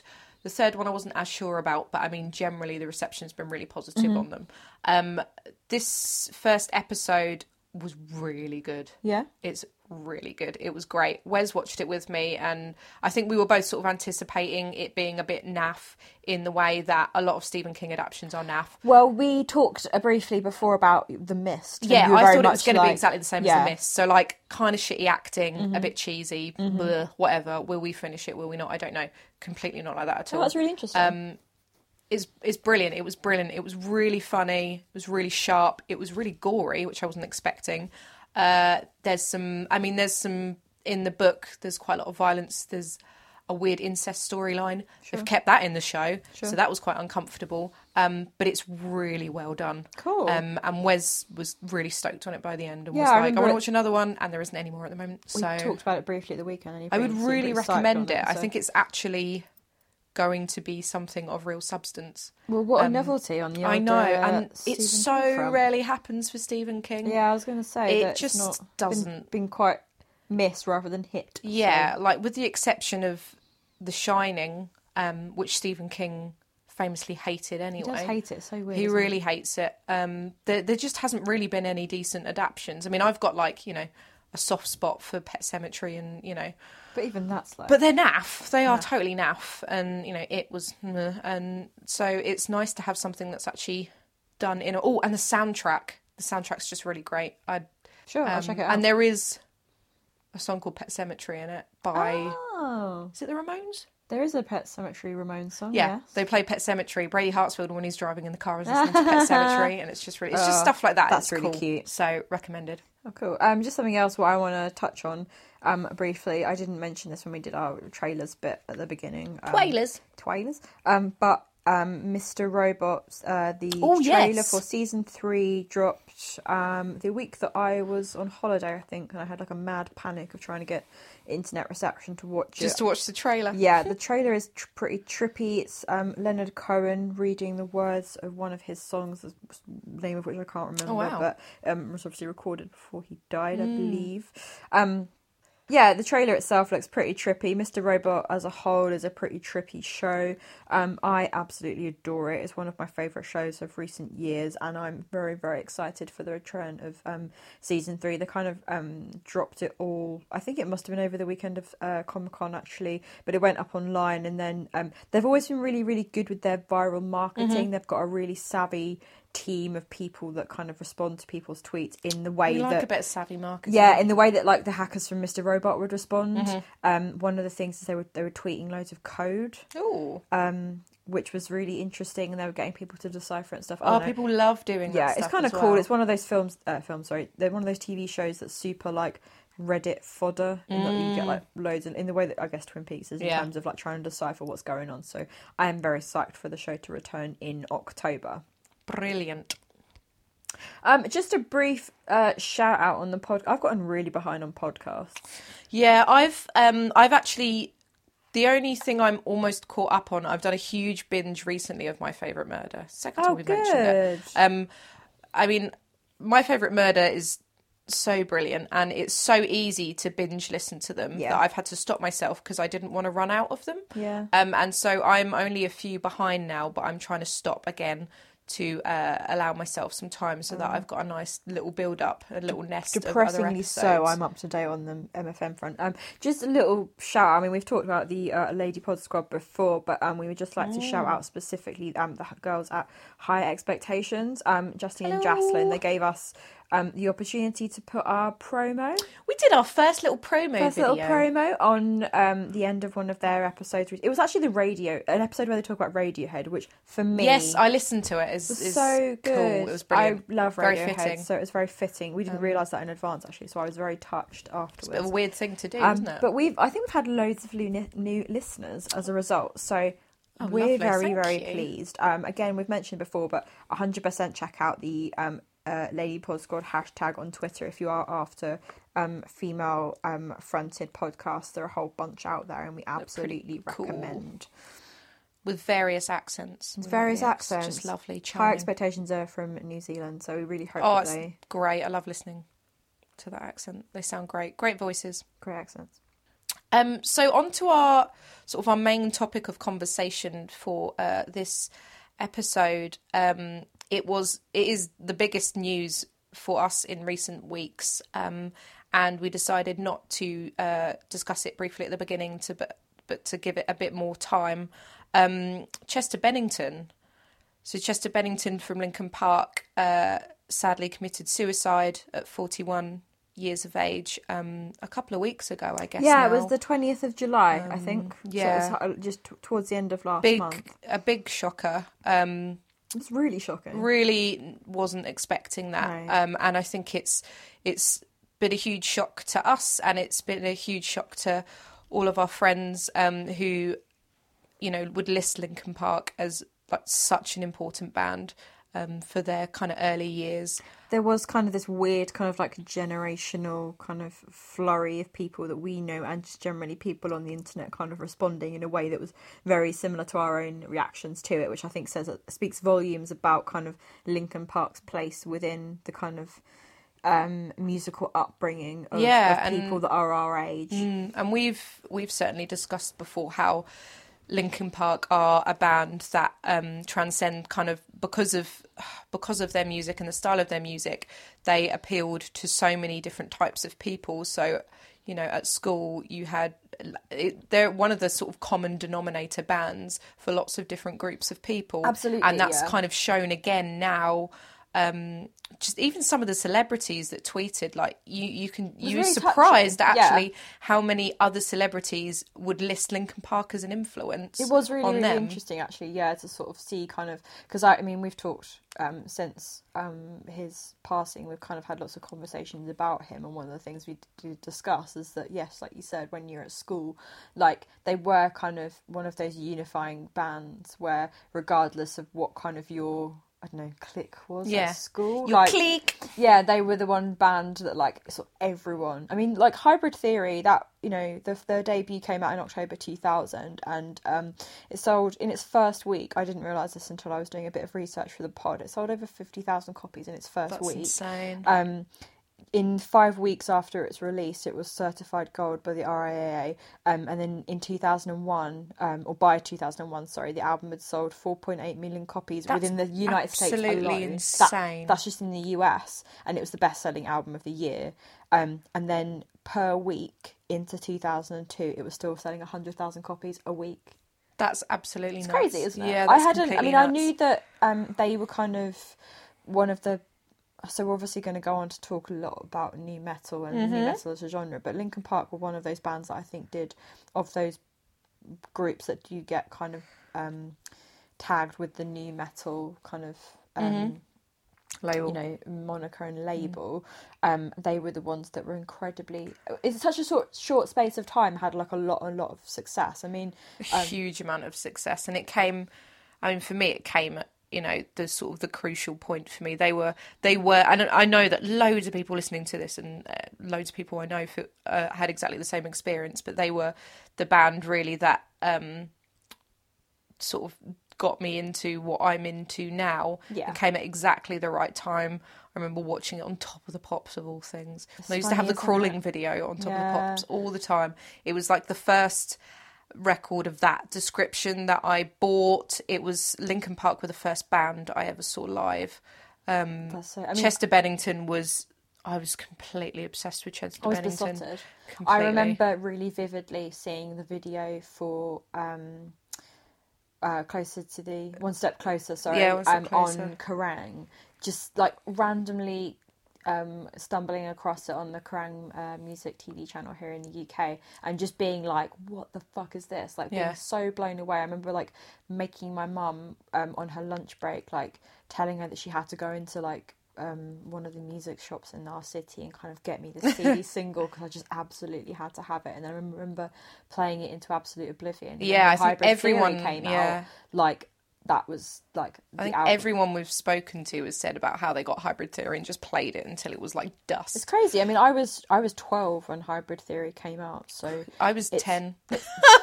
it's at that like incredibly formative Yeah. age where, and like you say, like they're such a gateway band. I mean, we'll go on to talk a little bit more about other groups that within kind of the new metal genre that we particularly hold in regard for kind of being that kind of gate portal into kind of other types of music. But I do find it really, really interesting that kind of regardless of what a lot of people are into now, there does seem to be this really common thread for people our age in particular, that, you know, it is either Linkin Park or Korn or Limp Bizkit or Slipknot. And it's the that were thing, kind of it's a band I don't feel ashamed about either. It's like, because everyone shared it. So it's like I don't feel ashamed of things like that anyway, but you know, I don't cringe at the fact that is what got me into what I'm into Absolutely today. not. I think it's really, really, really important. I mean, there was a thing that was going around Facebook like sometime last year where it was like the 10, I can't remember, it was like 10 most important albums to you growing up or something, and like it was really interesting seeing those, the ones that were like really honest about those albums that they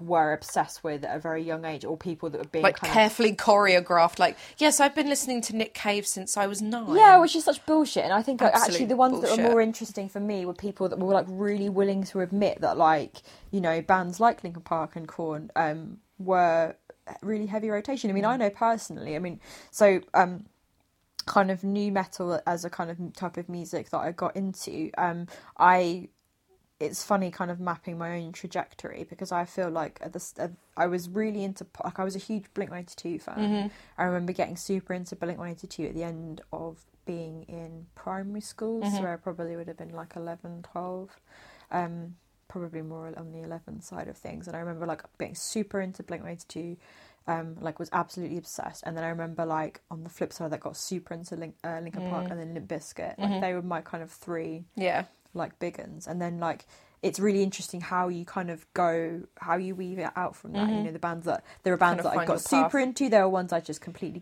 couldn't give a shit about. And then actually like looking where I went from there. And I know a thing for me was often like people in those bands would mention other bands that they listened to or would tour with particular people, and then you kind of branch outwards. But I never forget, you know, where that initial kind of, I don't know, musical inception was. It you know is what I the mean? musical Like, inception, so I think I find it really funny when people are like, oh yeah, no, I didn't like them at all, because it's kind of like, no, you probably did, but you're just weirdly ashamed of actually acknowledging I feel like everyone your past. through a stage when they were probably like 18, 19, 20 of wanting to like completely disregard anything they were into A before weird and erasure, act like it right? never happened. Yeah, completely. And then you suddenly just go back to it and you're like, fuck it, like, yeah, that was so much fun and it's fine. Going back to Chester in particular, I think he stands out as a musician that everyone had a lot of respect for. Absolutely.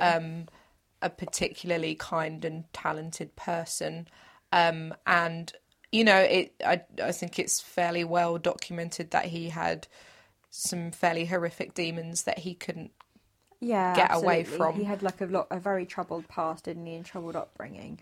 And that was often something that very much came across in interviews and in band's music. I know that in the kind of immediate aftermath of his death, it was really interesting to look at the way that the press was kind of handling that, and how people were like looking back at old interviews where he'd like made reference to kind of things that he struggled with growing up. I mean, he'd been very open about a lot of that. Crazy open. I mean, you just listen to Linkin Park's lyrics, and I don't think anyone's ever been ignorant to the fact that they're dark. But I mean, now they take a whole new kind of poignancy that's really they are hard to listen to, actually. I mean, it's really it's really dark. Yeah. I mean, the thing that I found really interesting about Linkin Park is the fact that they've managed to kind of transcend and kind of evolve this from this initial kind of, you know, new metal kind of label that was put momentary, like like a moment in music history that could have just like blinked and gone absolutely. within like I mean, 5 minutes. They've always consistently put out records. They're always consistently touring. I mean, sadly, they're still the same band as well. Exactly the same lineup. You know, I mean, it's like I said. Sadly, they'd been on tour very, very recently.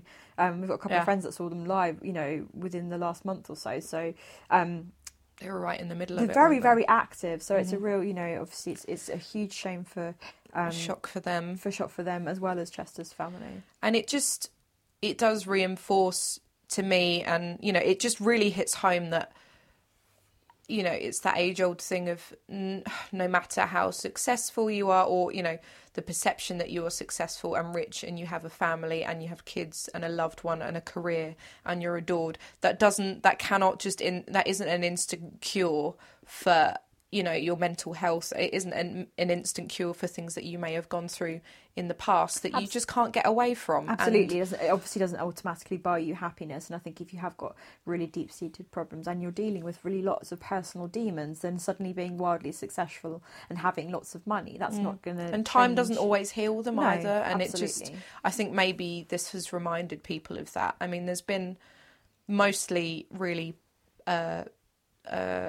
respectful responses to this. There's been a couple that have just been, the guy from Head PE put something didn't he, that was just really shitty. One of Korn did, and Madonna Wayne Gacy from Marilyn Manson, who is, you know, completely, I mean, Madonna Wayne Gacy is someone who hasn't been in Marilyn Manson for years, and is therefore irrelevant, but it's always the irrelevant people that seem to have quite strong opinions. And he posted something recently about how Chris Cornell and Chester Bennington didn't go out in a rock and roll way, and how, you know, suicide is shit. And I find it mind-boggling that people have that attitude. I find it incredibly offensive. Those are people that have families, and I think that, like, who are you to pass judgment on what was going on for them mentally that, like, led them to make that decision? It's not anyone's business. I think that the important thing is to kind of acknowledge that they obviously had very complex issues that they didn't feel able to deal with. And I think that if anything comes out of the sad, you know, Chester's sad passing, is that actually there needs to be a lot more, you know, we always need to be really cognizant of people's mental health goings on, and, you know, draw awareness to kind of and encourage people to get help. So I think that always seems counterproductive when people feel the need to pass judgment and kind of, you know. Oh, tell me again how really he's, you know, crass. how selfish he is for leaving his kids. Like, I'm sure that didn't fucking cross his mind either. Like, I just think that for me isn't your business to discuss. So why are you using this as a press opportunity to kind of like? It's always the washed up ones, like Head PE and some guy who hasn't been in Marilyn Manson for about 20 years. Are you kidding me? Really, really just crass. So, you know, given kind of Linkin Park's prominence in our kind of early musical upbringings, we thought we'd use this as an opportunity to kind of like just talk widely about nu metal as a genre and our own kind of nu metal, you know, engagement with it. I mean, just as a quick deep dive into people, if people have no awareness of what nu metal is. Does anyone not know what nu metal is? Well, probably. Well, no one. Even my mum. Actually, full disclosure, I had to break the news about Chester Bennington to my 62-year-old mother because she is a huge fan of Linkin Park and Chester in particular, and it was her birthday when he died. So I had to hope to God that she didn't see the news until the next day, and then I had to ring her and break it to her like it was a family member. So if my mother knows a lot about nu metal and listens to Hybrid Theory and Meteora on rotation, you should all know what nu metal is. For those who aren't as cultured as Steph's mum, nu metal, this is from Wikipedia. Is this Wikipedia? But I was about to ask. Because I was trying to think of a definition of it, and I was just like, where better to go than the oracle that's Wikipedia? So, nu metal is a form of alternative metal that combines elements of heavy metal music with elements of other musical genres, such as hip-hop, alternative rock, funk and grunge. Funk? Yep. Nu metal became popular in the late 90s with bands and artists such as Korn, Limp Bizkit, Slipknot, all releasing multi-platinum albums. I think that's the important thing, actually, is that not only were there a lot of bands that were kind of sort of pretty huge at the time, they all sold like shitloads of records.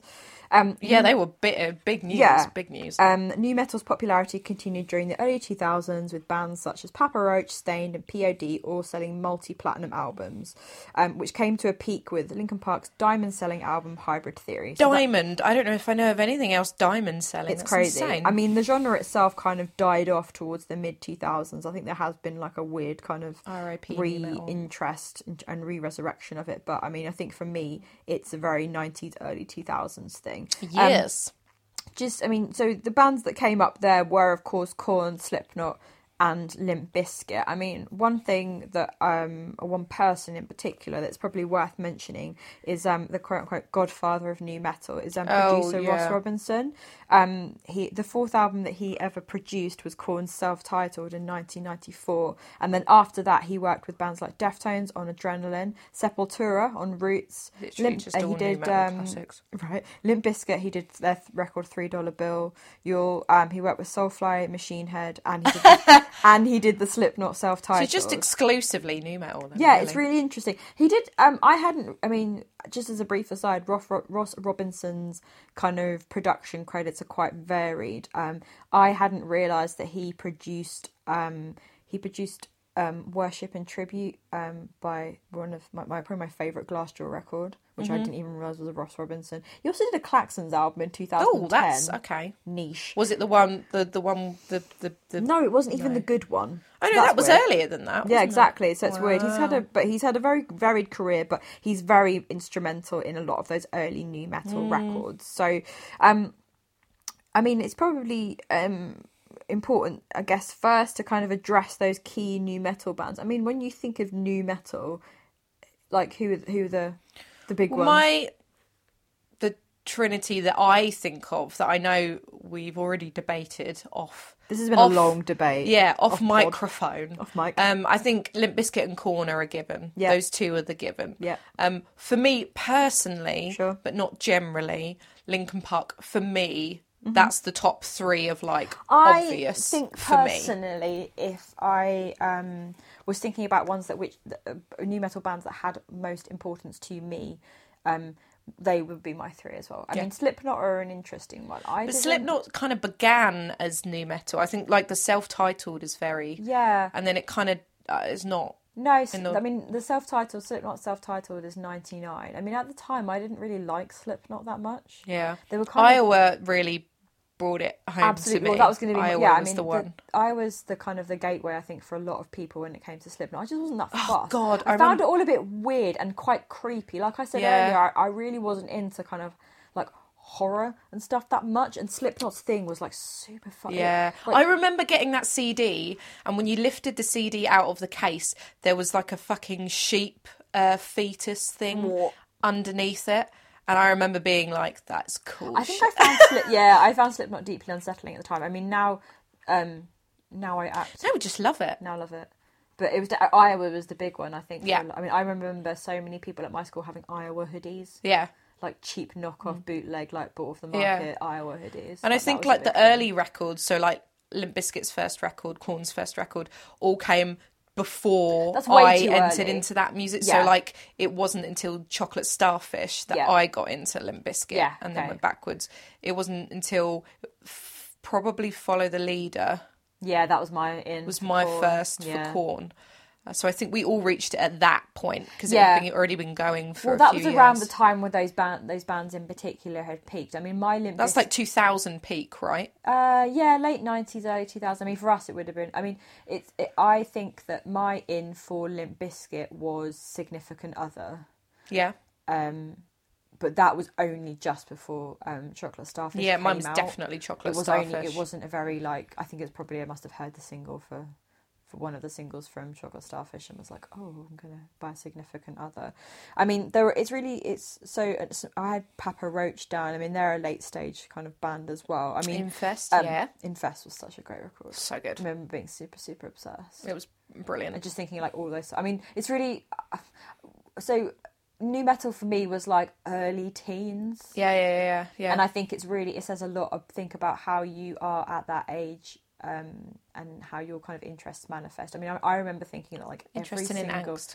yeah, right. Every single new General metal angst. song was like directly correlating with my own Life. life, My own which- awful suburban existence. Yeah, I mean, I'm quite lucky in that my upbringing has never really. I been don't live in a particularly crack den. troubled. What was I No. worried about? But I used to listen to like especially Papa Roach, which is like so fucked up. I'm just thinking like, oh my god, Kobe Dick is like so singing about my life, which is He's singing just- about self-harm, and I'm just, yeah. I'm so troubled. Yeah, it's really. I think it says a lot about like that teen angst kind of phase, Oh my God, and that's so much. especially. I think that's why those bands were so popular at that time because of the generational investment. I mean, I think one thing I just want to talk about because you said before that we had quite the discussion about like key new metal bands and Yeah. what is and what isn't new metal. I mean, I think there are a few bands that I think often got caught up in the kind of Oh yeah, let's melee play. of Let's new play. metal. Are they new metal? Yeah, Okay.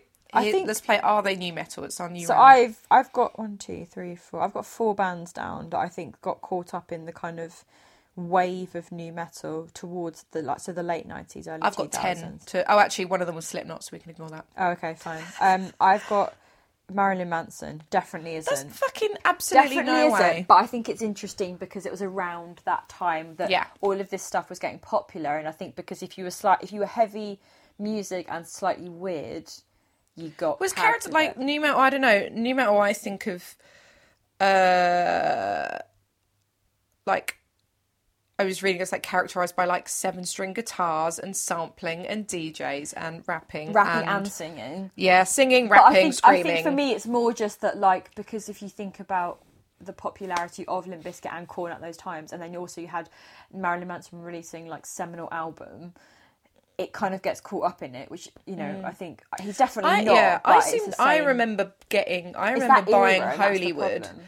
And I bought Hollywood and Mechanical Animals together and went home and listened to them. And I remember being struck by how just more glam rock they were than It's anything funny else. as an adult when I listen to those albums, it's pure glam rock. It's Like, just if glam I play my rock. mum Marilyn Manson, she's just like immediately like, oh, this just sounds like T-Rex. Yeah. It's got that kind of same, Yeah. you know what I mean? So that's one I had that I think is really interesting because he often seems to get grouped with those bands, but it's just not not true. the same. It's bollocks. Deftones are another one. Yeah, we're going to disagree with this slightly because I think early Deftones, Adrenaline, I think early Deftones, Okay. definitely. What about Back to School is a total... Right, By the way, so- Back to School is an absolute new metal song. Back to School is such an anomaly, though, right? Because I couldn't give a shit about Deftones, and then I remember seeing the video for Back to School. Being One, like, this is so cool. was obsessed with Chino Marino. Yeah, Like, fine. thought he was the hottest guy ever. And then 2 was just like, this song is amazing. And then I remember buying Deftones albums and being like, they sound nothing like this song. Yeah, this one weird song that just, yeah. Because Has it's funny, carried them. White Pony is like my favourite Deftones record. Oh, yeah, definitely. Will not hear a bad word said against it, and where it sits in the Deftones is canon. Yeah. I think, that well, surely most said- people agree with that. Like, you know, Back to School is such a weird song. It is really new metal, It's though. an anomaly, but it's He even super new fucking metal. raps in it. But I don't Come think- on now. But I don't think they're new metal, but fine. Early Deftones are. It's fine. Incubus. Incubus were on my list. They're definitely not, though. Do you not think they have elements, though? No. Are you sure? Well, just because they've got a DJ? Yeah, basically. That's what... Yeah. Okay, fine. I don't think they are new metal. Okay. Because I think I'm on the fence. Okay, fine. I don't know, actually. I think it comes down to the pattern, Yeah. the way he sings it. And I know it's a bit rappy, but it's definitely not. He's singing more. No, I think... Brandon Boyd can legitimately sing and hold a tune. Are you saying That Fred Durst is not Fred an exceptional Durst is singer. not an exceptional Yes, I singer am. in Behind Blue Eyes? Yeah, I'm really sorry. And Rage Against the Machine as well. Yeah, Rage Against the Machine have got quite a lot to answer for, but probably not new don't metal. think Although they're probably an influence. Yeah, this is the thing, isn't it? Because I think They are of influence to that genre. but I don't think they are. So that was my. They were I've got mine. some more. Go on. System of a Down. Oh, Tom and I had this conversation because I was listening to Toxicity last night. Great record. And It's a bit new metal. It is, but I don't necessarily think. I don't know where you'd class them Because this is generally. the problem, right? It's Where the because hell would you class that them? particular that it's the difficulty of like actually fully classing those bands as opposed to being heavy rock. Yeah. I don't think they're new metal, but I think because new metal became so Alternative rock. I think if you were a Alternative band metal. that was around at that time, that new metal was at its peak, You just got lumped into it. You just get lumped into it, and Yeah. that's the thing. I don't think so. But, Can we interrupt this and just address that you actually fancied please don't. Serge, whatever his name is? So I worked out last. That's so weird. No, but can I explain? Like in the context of like this is the Chop Suey video. I just thought it was really cute. No. But it's a bit gross because he was 34 at the time. That's no, weird. Isn't it? I don't see it. No, absolutely don't That's see it. fine. In retrospect, I don't. He's just a dad, isn't he? So that's weird. Go on. Who else have you got? It's just a dad. Brushing over this. Puddle of Mud. No, grunge. So grungy. Yeah, they are I grunge. re-listen. So I'm in preparation for this. We were I was listening to Puddle of Mud last night. listening to so much new metal. I re-listened Control. to Puddle. Yeah, I listened to Puddle of Mud. He just wants to be Kurt Cobain. Fucking hates me. Oh, It's weird. brilliant. Oh He just- god, it's I used to proper have that grunge. album and it wasn't For good me, even then. Puddle of Mud reminds me more of bands like Alice in Chains. Yeah. And that kind of vibe. Yeah. Which are definitely obviously not new metal. It's grunge. So fine. One from Am's 36 Crazy Fists. Yeah, probably. Yeah. Oh God, what was that song? That 36 Crazy Fist record is pretty catchy. yeah. I quite like. Well, I say like. No, I don't can- like I can anymore. hear I the don't think song I've in my listened to them head, in but I about can't remember 6 what it's years. called. But Stained. Oh, so this is my point to talk about Stain. You can talk about Stained. Go for it. So I think when you actually listen to Stain, again, they're very heavily influenced by grunge. Grunge. Like Alice in Chains, like Yeah. Aaron. From They're really Stain, shy, April. Super- They're really Yeah, I shy. know this shit, but there's a song that they did that's called Outside, and there's one particular performance. Don't laugh at me. I'm It's not so laughing. offensive. I'm so There's one sorry. particular performance. One particular video of a performance, that would get really heavily rotated on music channels Yep. when I was a teenager, and it was I know exactly which one you're it's a in. live performance of Outside, Yep. done at the Family Values tour, which Yep. we shall come to. Yep.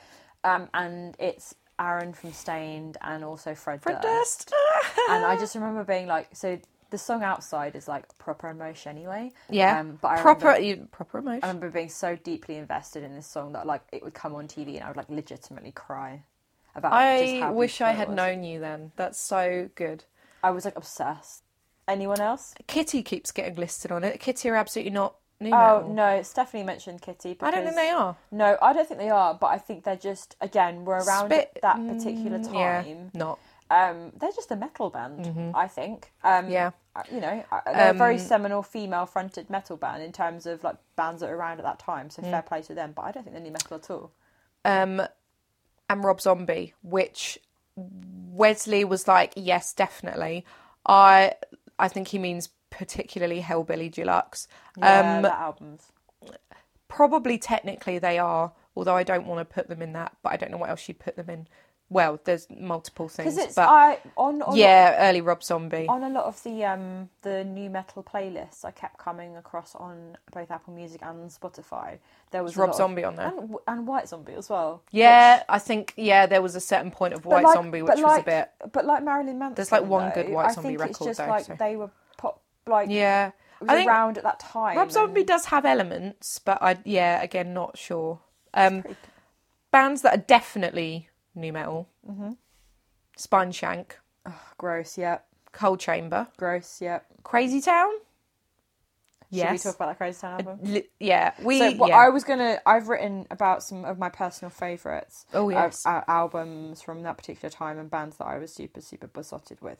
I didn't really like Crazy Town beyond like that one album. They did another album which I was semi into. Oh, sure. Because it had that Revolving Doors song. Oh, that song's so The ladies gross. come, ladies go through my revolving doors. Oh, so horrible. They were actually minging. It was sick, weren't they? They were disgusting. But that record, quite Is catchy. a banger. Is like a wall-to-wall banger. Were we just driving home? I think we were just driving home from mine to yours. And we listened to it and we knew all the words. And all the words. so new also, metal. the front cover with the like we the agreed, badass lady with we agreed, tattoos. Like last night, this is like one of the most new metal album covers, and I'm definitely going to tweet it. I'm in our tweet thread because it's have like to tweet that. It's the most new metal album cover. Yeah. It's like a girl who's like Licking a lollipop. She's covered in like got devil tattoos. horns. She's licking a lollipop. She's like, She's got devil horns, she's got piercings. I printed off like a big picture of that and cut it out and had it on my school planner.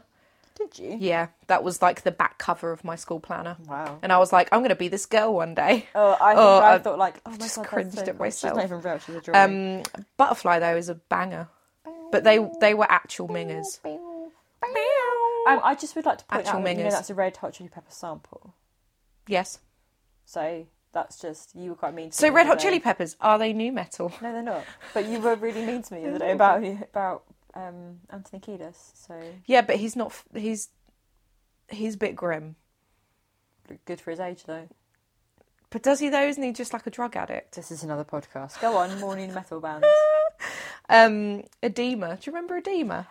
When Stephanie gave me a list of like people from new metal who she fancied as a Was it the lead singer of teenager, Edema? I think number 3 or 4 on the list was the guy from Edema, but the way she described it was like Jonathan Davis's little brother from Edema. He is basically. That album, that Edema album, Yeah. has some catchy songs on it. Yeah, that one song they did.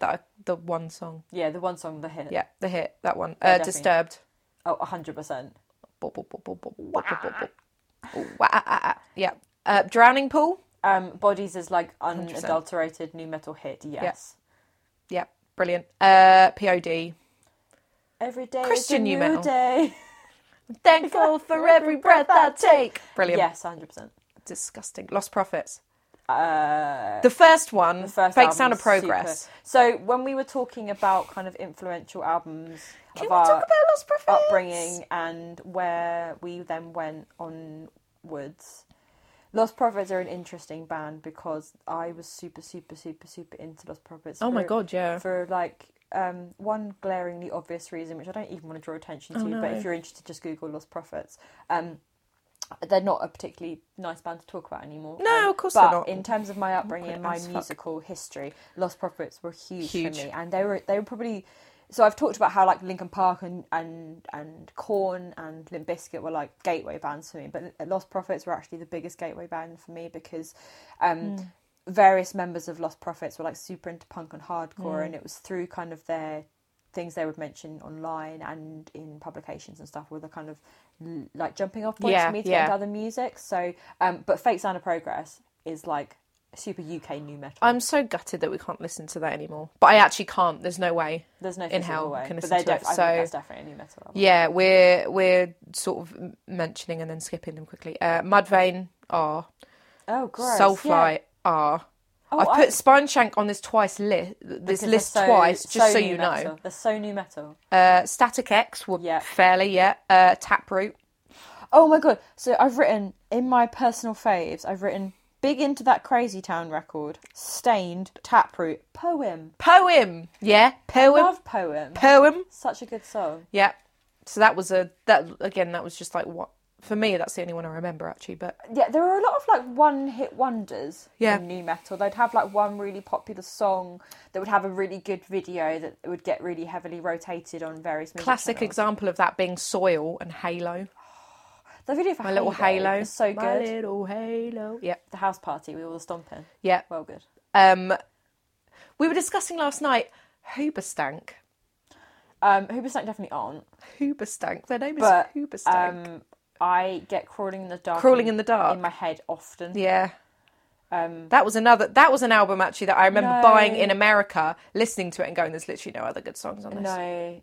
Hoobastank are very much like Incubus in that I don't think they are new metal, but they got tagged with it, but fine.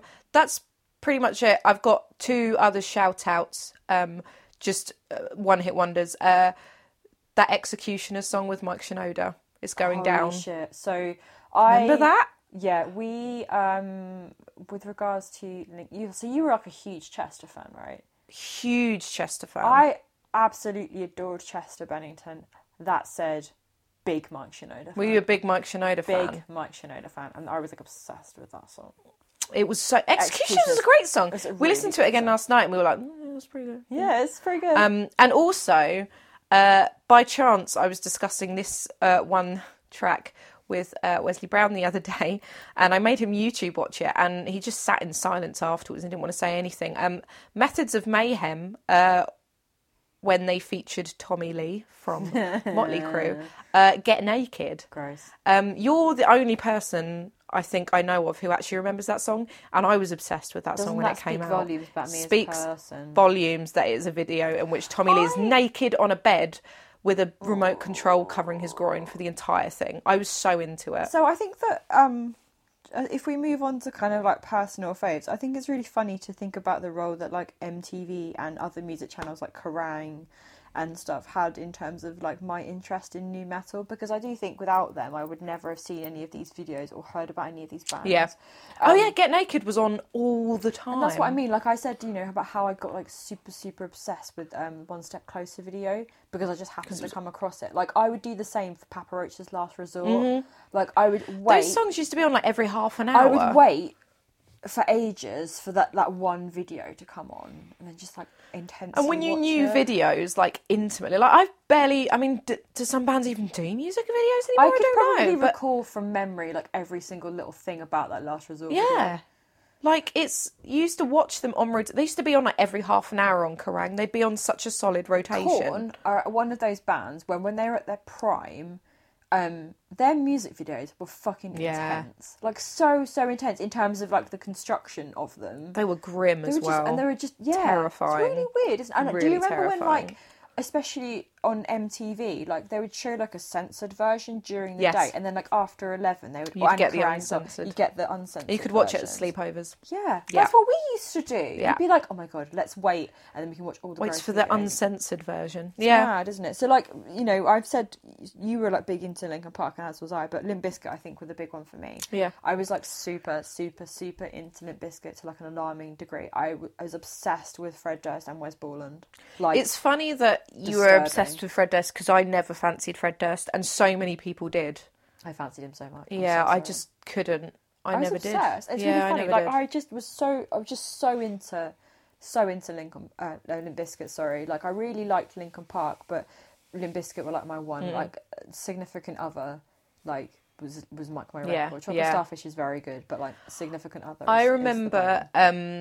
It's very emblematic. Yeah, I remember of nu metal as well. When I went out and bought Hybrid Theory on CD as my first like rock CD, my friend who went with me bought Limp Bizkit, I bought Linkin Park. We went home, we listened to Hybrid Theory, and then we put on Chocolate Starfish. And the first song, we just looked at each other, and there was so much swearing it, and we were like, we're never going to be able to listen to this at home. Yeah. What the fucks? Hot dog. Yeah. Like, we're never going to... And I think she got rid of it because she was like, my mum's never going to let me listen to this in the house on my little CD player. It's funny. I remember when when you used to be able to go to HMV or Virgin and you'd be able to get like 2 CDs for £29. Yes. You know, they were like really... Yep. I remember buying so many like new metal albums. In the metal section. Yeah, I never got to see them in their prime because my mum just wasn't having it. I think she was a little bit scared. So that was a huge bum out for me at that age, is just because I really wanted to see them live. So, and then I obviously got far too cool for it. Never got an opportunity to do the cool so. years. The cool years, just denying my new metal background. And then, shall we tell the old Limp Bizkit anecdote? Oh, such a good anecdote, yeah. So we had the opportunity to see Limp Bizkit. When was it? 4 years ago? 5 years ago now? It was a while ago now. I reckon 4 years ago. About 4 years ago. So it was announced that Limp Bizkit, band who had previously been playing arenas across the globe, were coming to play the UEA in our fair city of Norwich. Yeah. So a big gang of us went because, being the Grebos that we were Got to do it. particularly... It would just be rude not to, wouldn't it? Yeah, it would be quite rude. So, like I said, I was very obsessed with Wes Borland and Fred Durst from a young age, so I was very excited. Yeah, I can see the Wes Borland, but not the Fred Durst. Fine, not... That's just... I can't even justify it. It was... I mean, they were fun. Yeah. But... that was fine. God, Fred Durst looked old, but... He did look old, but yeah, we were stood by the edge of the mosh pit. Yes, away from the moshers. Away because from the I'm old now. I don't want to get caught up in that There's riffraff. too much hassle. Yeah. And one of the tour people came over, One of the roadies. one of the ladies, and was like, Fred is really concerned about you guys standing here. Like, do you want to come Make and... sure you're okay. Just want to make sure okay. Like, do you want to come and stand backstage?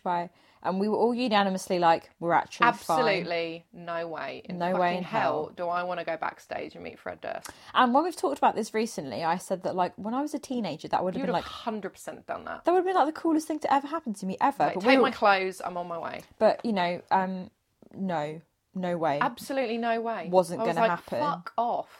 So we all declined, and then when Limp Bizkit were playing, it just got progressively a little bit awkward. Yeah, I he think- just kept checking. I think being a gaggle of girls, because it was all girls, it's important to say that it was all Oh, he gestured at us a few times, gross. didn't he? It was so grim. And it's really funny how you're immediately just like, nope, not for me. No, please don't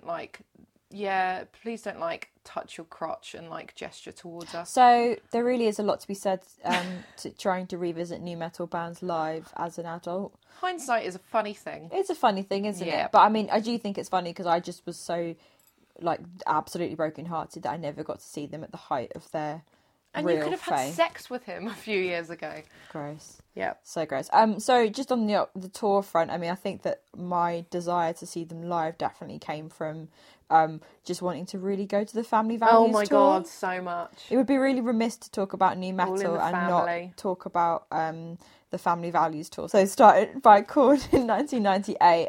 It featured the Korn, obviously. Korn? The Korn. Limp Bizkit, Ice Cube, Incubus, Orgy and Rammstein. Incubus, why? Because they're a new metal band. Oh, Rammstein were on that list as well, and I was like, Rammstein aren't a new metal band, are they? Yeah, Orgy No. definitely are. Do you remember Orgy Orgy? are definitely an orgy band. Orgy are Orgy definitely band. an orgy The year band. after, in 1999, it was Korn, Limp Bizkit, Mobb Deep, Orgy, Stained, Primus, Ja Rule, Method Man and Redman, DMX, Filter and The Crystal Method. Fucking hell, Ja Rule. Squad. Squad, Ja Rule. Oh. But then it's funny when you think about new metal being like metal and rap, because like that's so heavily, that's rap heavy. That's second really tour. rap heavy. But I remember seeing videos from like the Family Values tour and just being so like, I can't believe I'm not going to experience know. this. But when I watched clips on YouTube yesterday and I was like horrified. Was Like, it not as glamorous as it seemed many no, years Steph, ago? surprisingly, it wasn't the You shock me. quite the amazing fair. And I just, you know, it's understandable how those bands all kind of surfed that wave of popularity by kind of deciding to buddy up and do this like Oh my disgusting God. big arena tour together. I would have been all over that. If Imagine I the could have gone. dickheads that would have been in the crowd, including us. Yeah. Everyone's standing One next thing to I us had, as yeah, fucking one dickheads. thing I had forgotten about as well was the Anger Management tour, Yes. which was like Yes. a counter tour that rivaled Family Values. It was Limp Bizkit, Eminem, Exhibit, Papa Roach. I think that, I don't know, would that have been even better?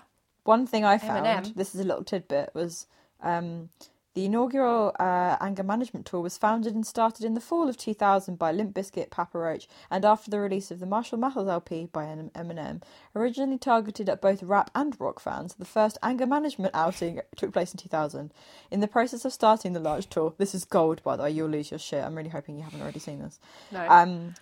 In the process of starting the large tour, Eminem wanted to include Nine Inch Nails into Oh the list my into the list of God. artists, but Marilyn Manson joining the tour would Oh raise the my issues between him and Trent God. Reznor. Eminem decided not Beef, to ask actual Reznor beef. to tour due to the friendship he has with Manson. Really? Apparently, yeah, weird because that. Do you know? Okay, so Oh another God, thing, yeah, of course, yeah. another thing I Marshall just wanted to Mathers, mention. So we mentioned like the role of music videos, but do you like awards ceremonies around that Yes. time were gold? There are two performances I would like to just draw attention Yeah. to. One quickly, not really new metal, but just desperately want to talk about it. Yeah. When Eminem did "The Way I Am," Yes. that was good. Yeah, that was brilliant. It must God, have I been a forgot Video about The Music Way Awards. I Am. Yeah, that But makes sense. also, do you remember Besties. when Christina Aguilera performed at one of the MTV Awards ceremonies, I'm trying to remember. and Fred Durst came out Yes. and they did a song together? Oh, yeah. And I can't remember which Limp Bizkit song it is, but I I can. don't know which song that was. Yeah. Do you remember when Fred Durst and Britney Spears were a thing as well? Yes, that's why that Christina Aguilera performance is very funny. It's gross, isn't it? just I so can't. minging. I Come just on, feel girls, like put Fred yourself Durst together. being an actual heartthrob. I mean, I fancied him like a When huge he's in amount. that Behind Blue Eyes is like the most vomit-inducing thing I've ever seen in my life. It's disgusting. Stephanie and I were really besotted for a while with the Eat You Alive video. Oh, the yeah, one that's got the- Thora yeah, Birch in yeah. it. I just thought that was like the That coolest thing. song's I love that song, but it's preppy. It's not nice. It's is it? creepy as fuck. It's just I think one thing we haven't talked about at length is actually how creepy and disgusting new metal is lyrically. the whole thing is Boys not- Club. Yeah, it's Gross. a total boys' club. I mean, are there any female? There probably are, but none that are that prominent. I No. mean, it's a good. It's I a think a total lot of it. It's funny actually, testosterone as an thing. adult, re-listening to a lot of it. That a lot of it is fairly misogynistic and disgusting, which is probably why my mum didn't want me to go to those shows because she realised that like it wasn't April, a please don't go particularly to those shows. nice They're environment. not full of nice people. They're just not at all. So where did you go after new metal? Not personally, like Where like did you I left go? it. I went to high school. No, where did I go? I was a big Sum 41 fan. Sure, me Fat too. Lip was Yep. Good. pretty important I think to me. that personally, like, I got super into like pop punk, Yeah, like Alkaline Trio, like Newfound Glory. yeah. God, Newfound Glory. That first Newfound Glory record. Yeah, like I said, was super into Lost Prophets, and then I got into bands like The Movie Life and Glassjaw, and like kind of I don't know Thursday. Mm-hmm. Taking back like all those kind of Taking Back Sunday, Brand New, like all of those bands that were kind of alive. So I definitely went down the kind of more punk, Yeah. pop punky kind of. I went down highway. more of a like. I was really big into the same time as Linkin Park. I remember just after that being really into Sum 41. Yeah. I went through a big Good Charlotte phase. We all Oh know my I went god, through Good the big Charlotte, Good of course. Charlotte Yeah, phase. fine, same. So quite a big pop punk phase, as well as listening to like him. It's and- funny actually because I feel like new metal was like super popular Mm-hmm. for a while, and you know you had all those bands that kind of released really popular albums, and then like pop punk kind of Yeah, came.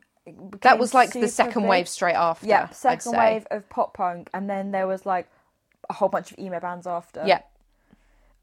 So that's See, when that's pretty everyone much- went down the emo trajectory, I went down like the glam goth trajectory. Sure, fine. So everyone, started listening to like Taking Back Sunday. Yeah, me- and I me, I started did that. listening to like Adamant and Queen Adrena.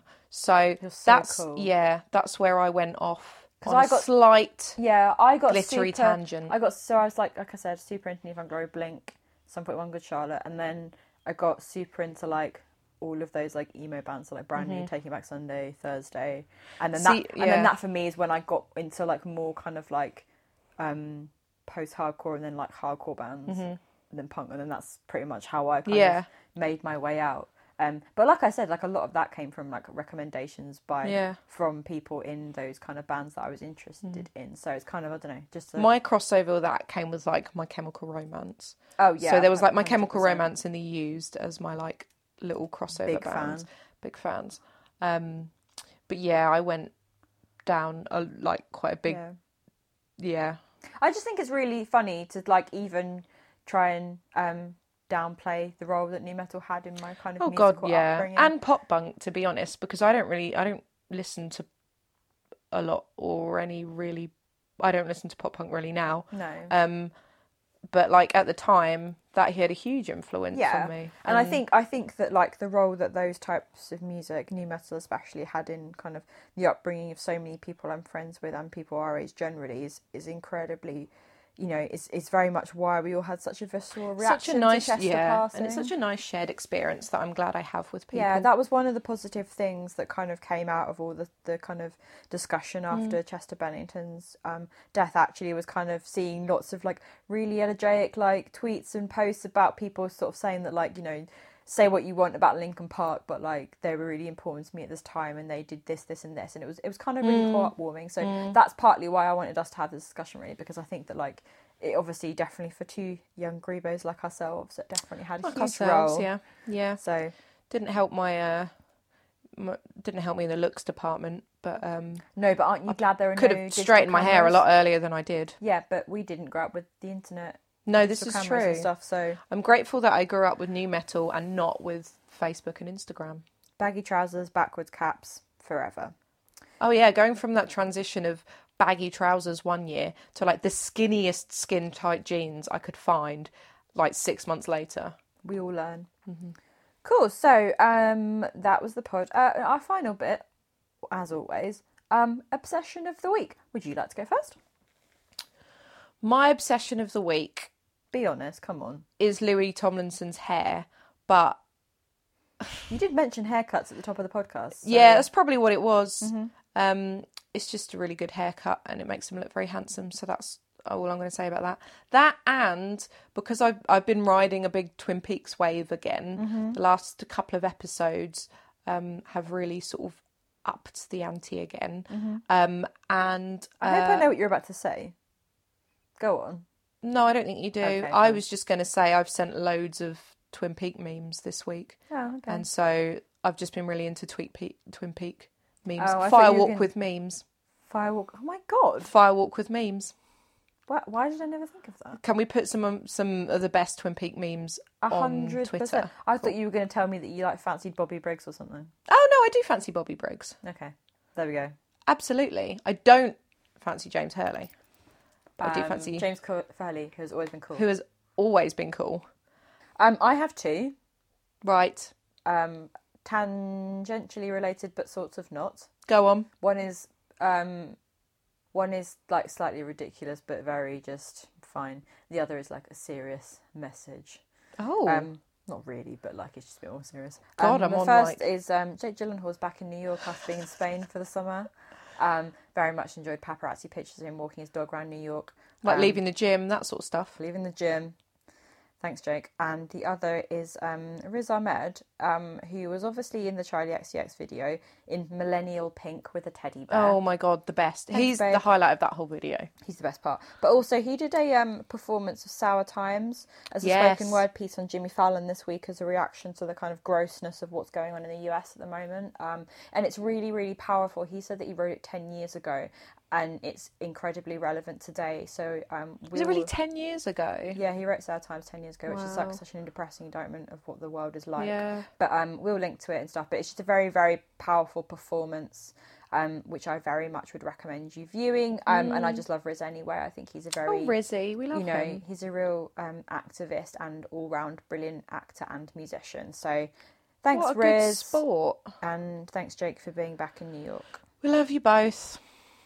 Cool, so that's episode 7. Don't forget you can find us online on Twitter at The Thirst, soundcloud.com /The Thirst Pod. You can obviously find us on iTunes by searching for The Thirst. Head over to Instagram at The Thirst Pod to find us there. And of course you can send us an email to thethirstpod@gmail.com. We'll be back soon for another episode. Bye. Goodbye.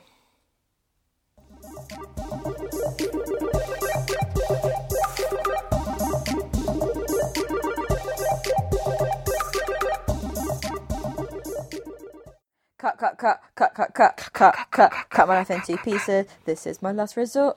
This is my last resort. I was busy thinking about boys.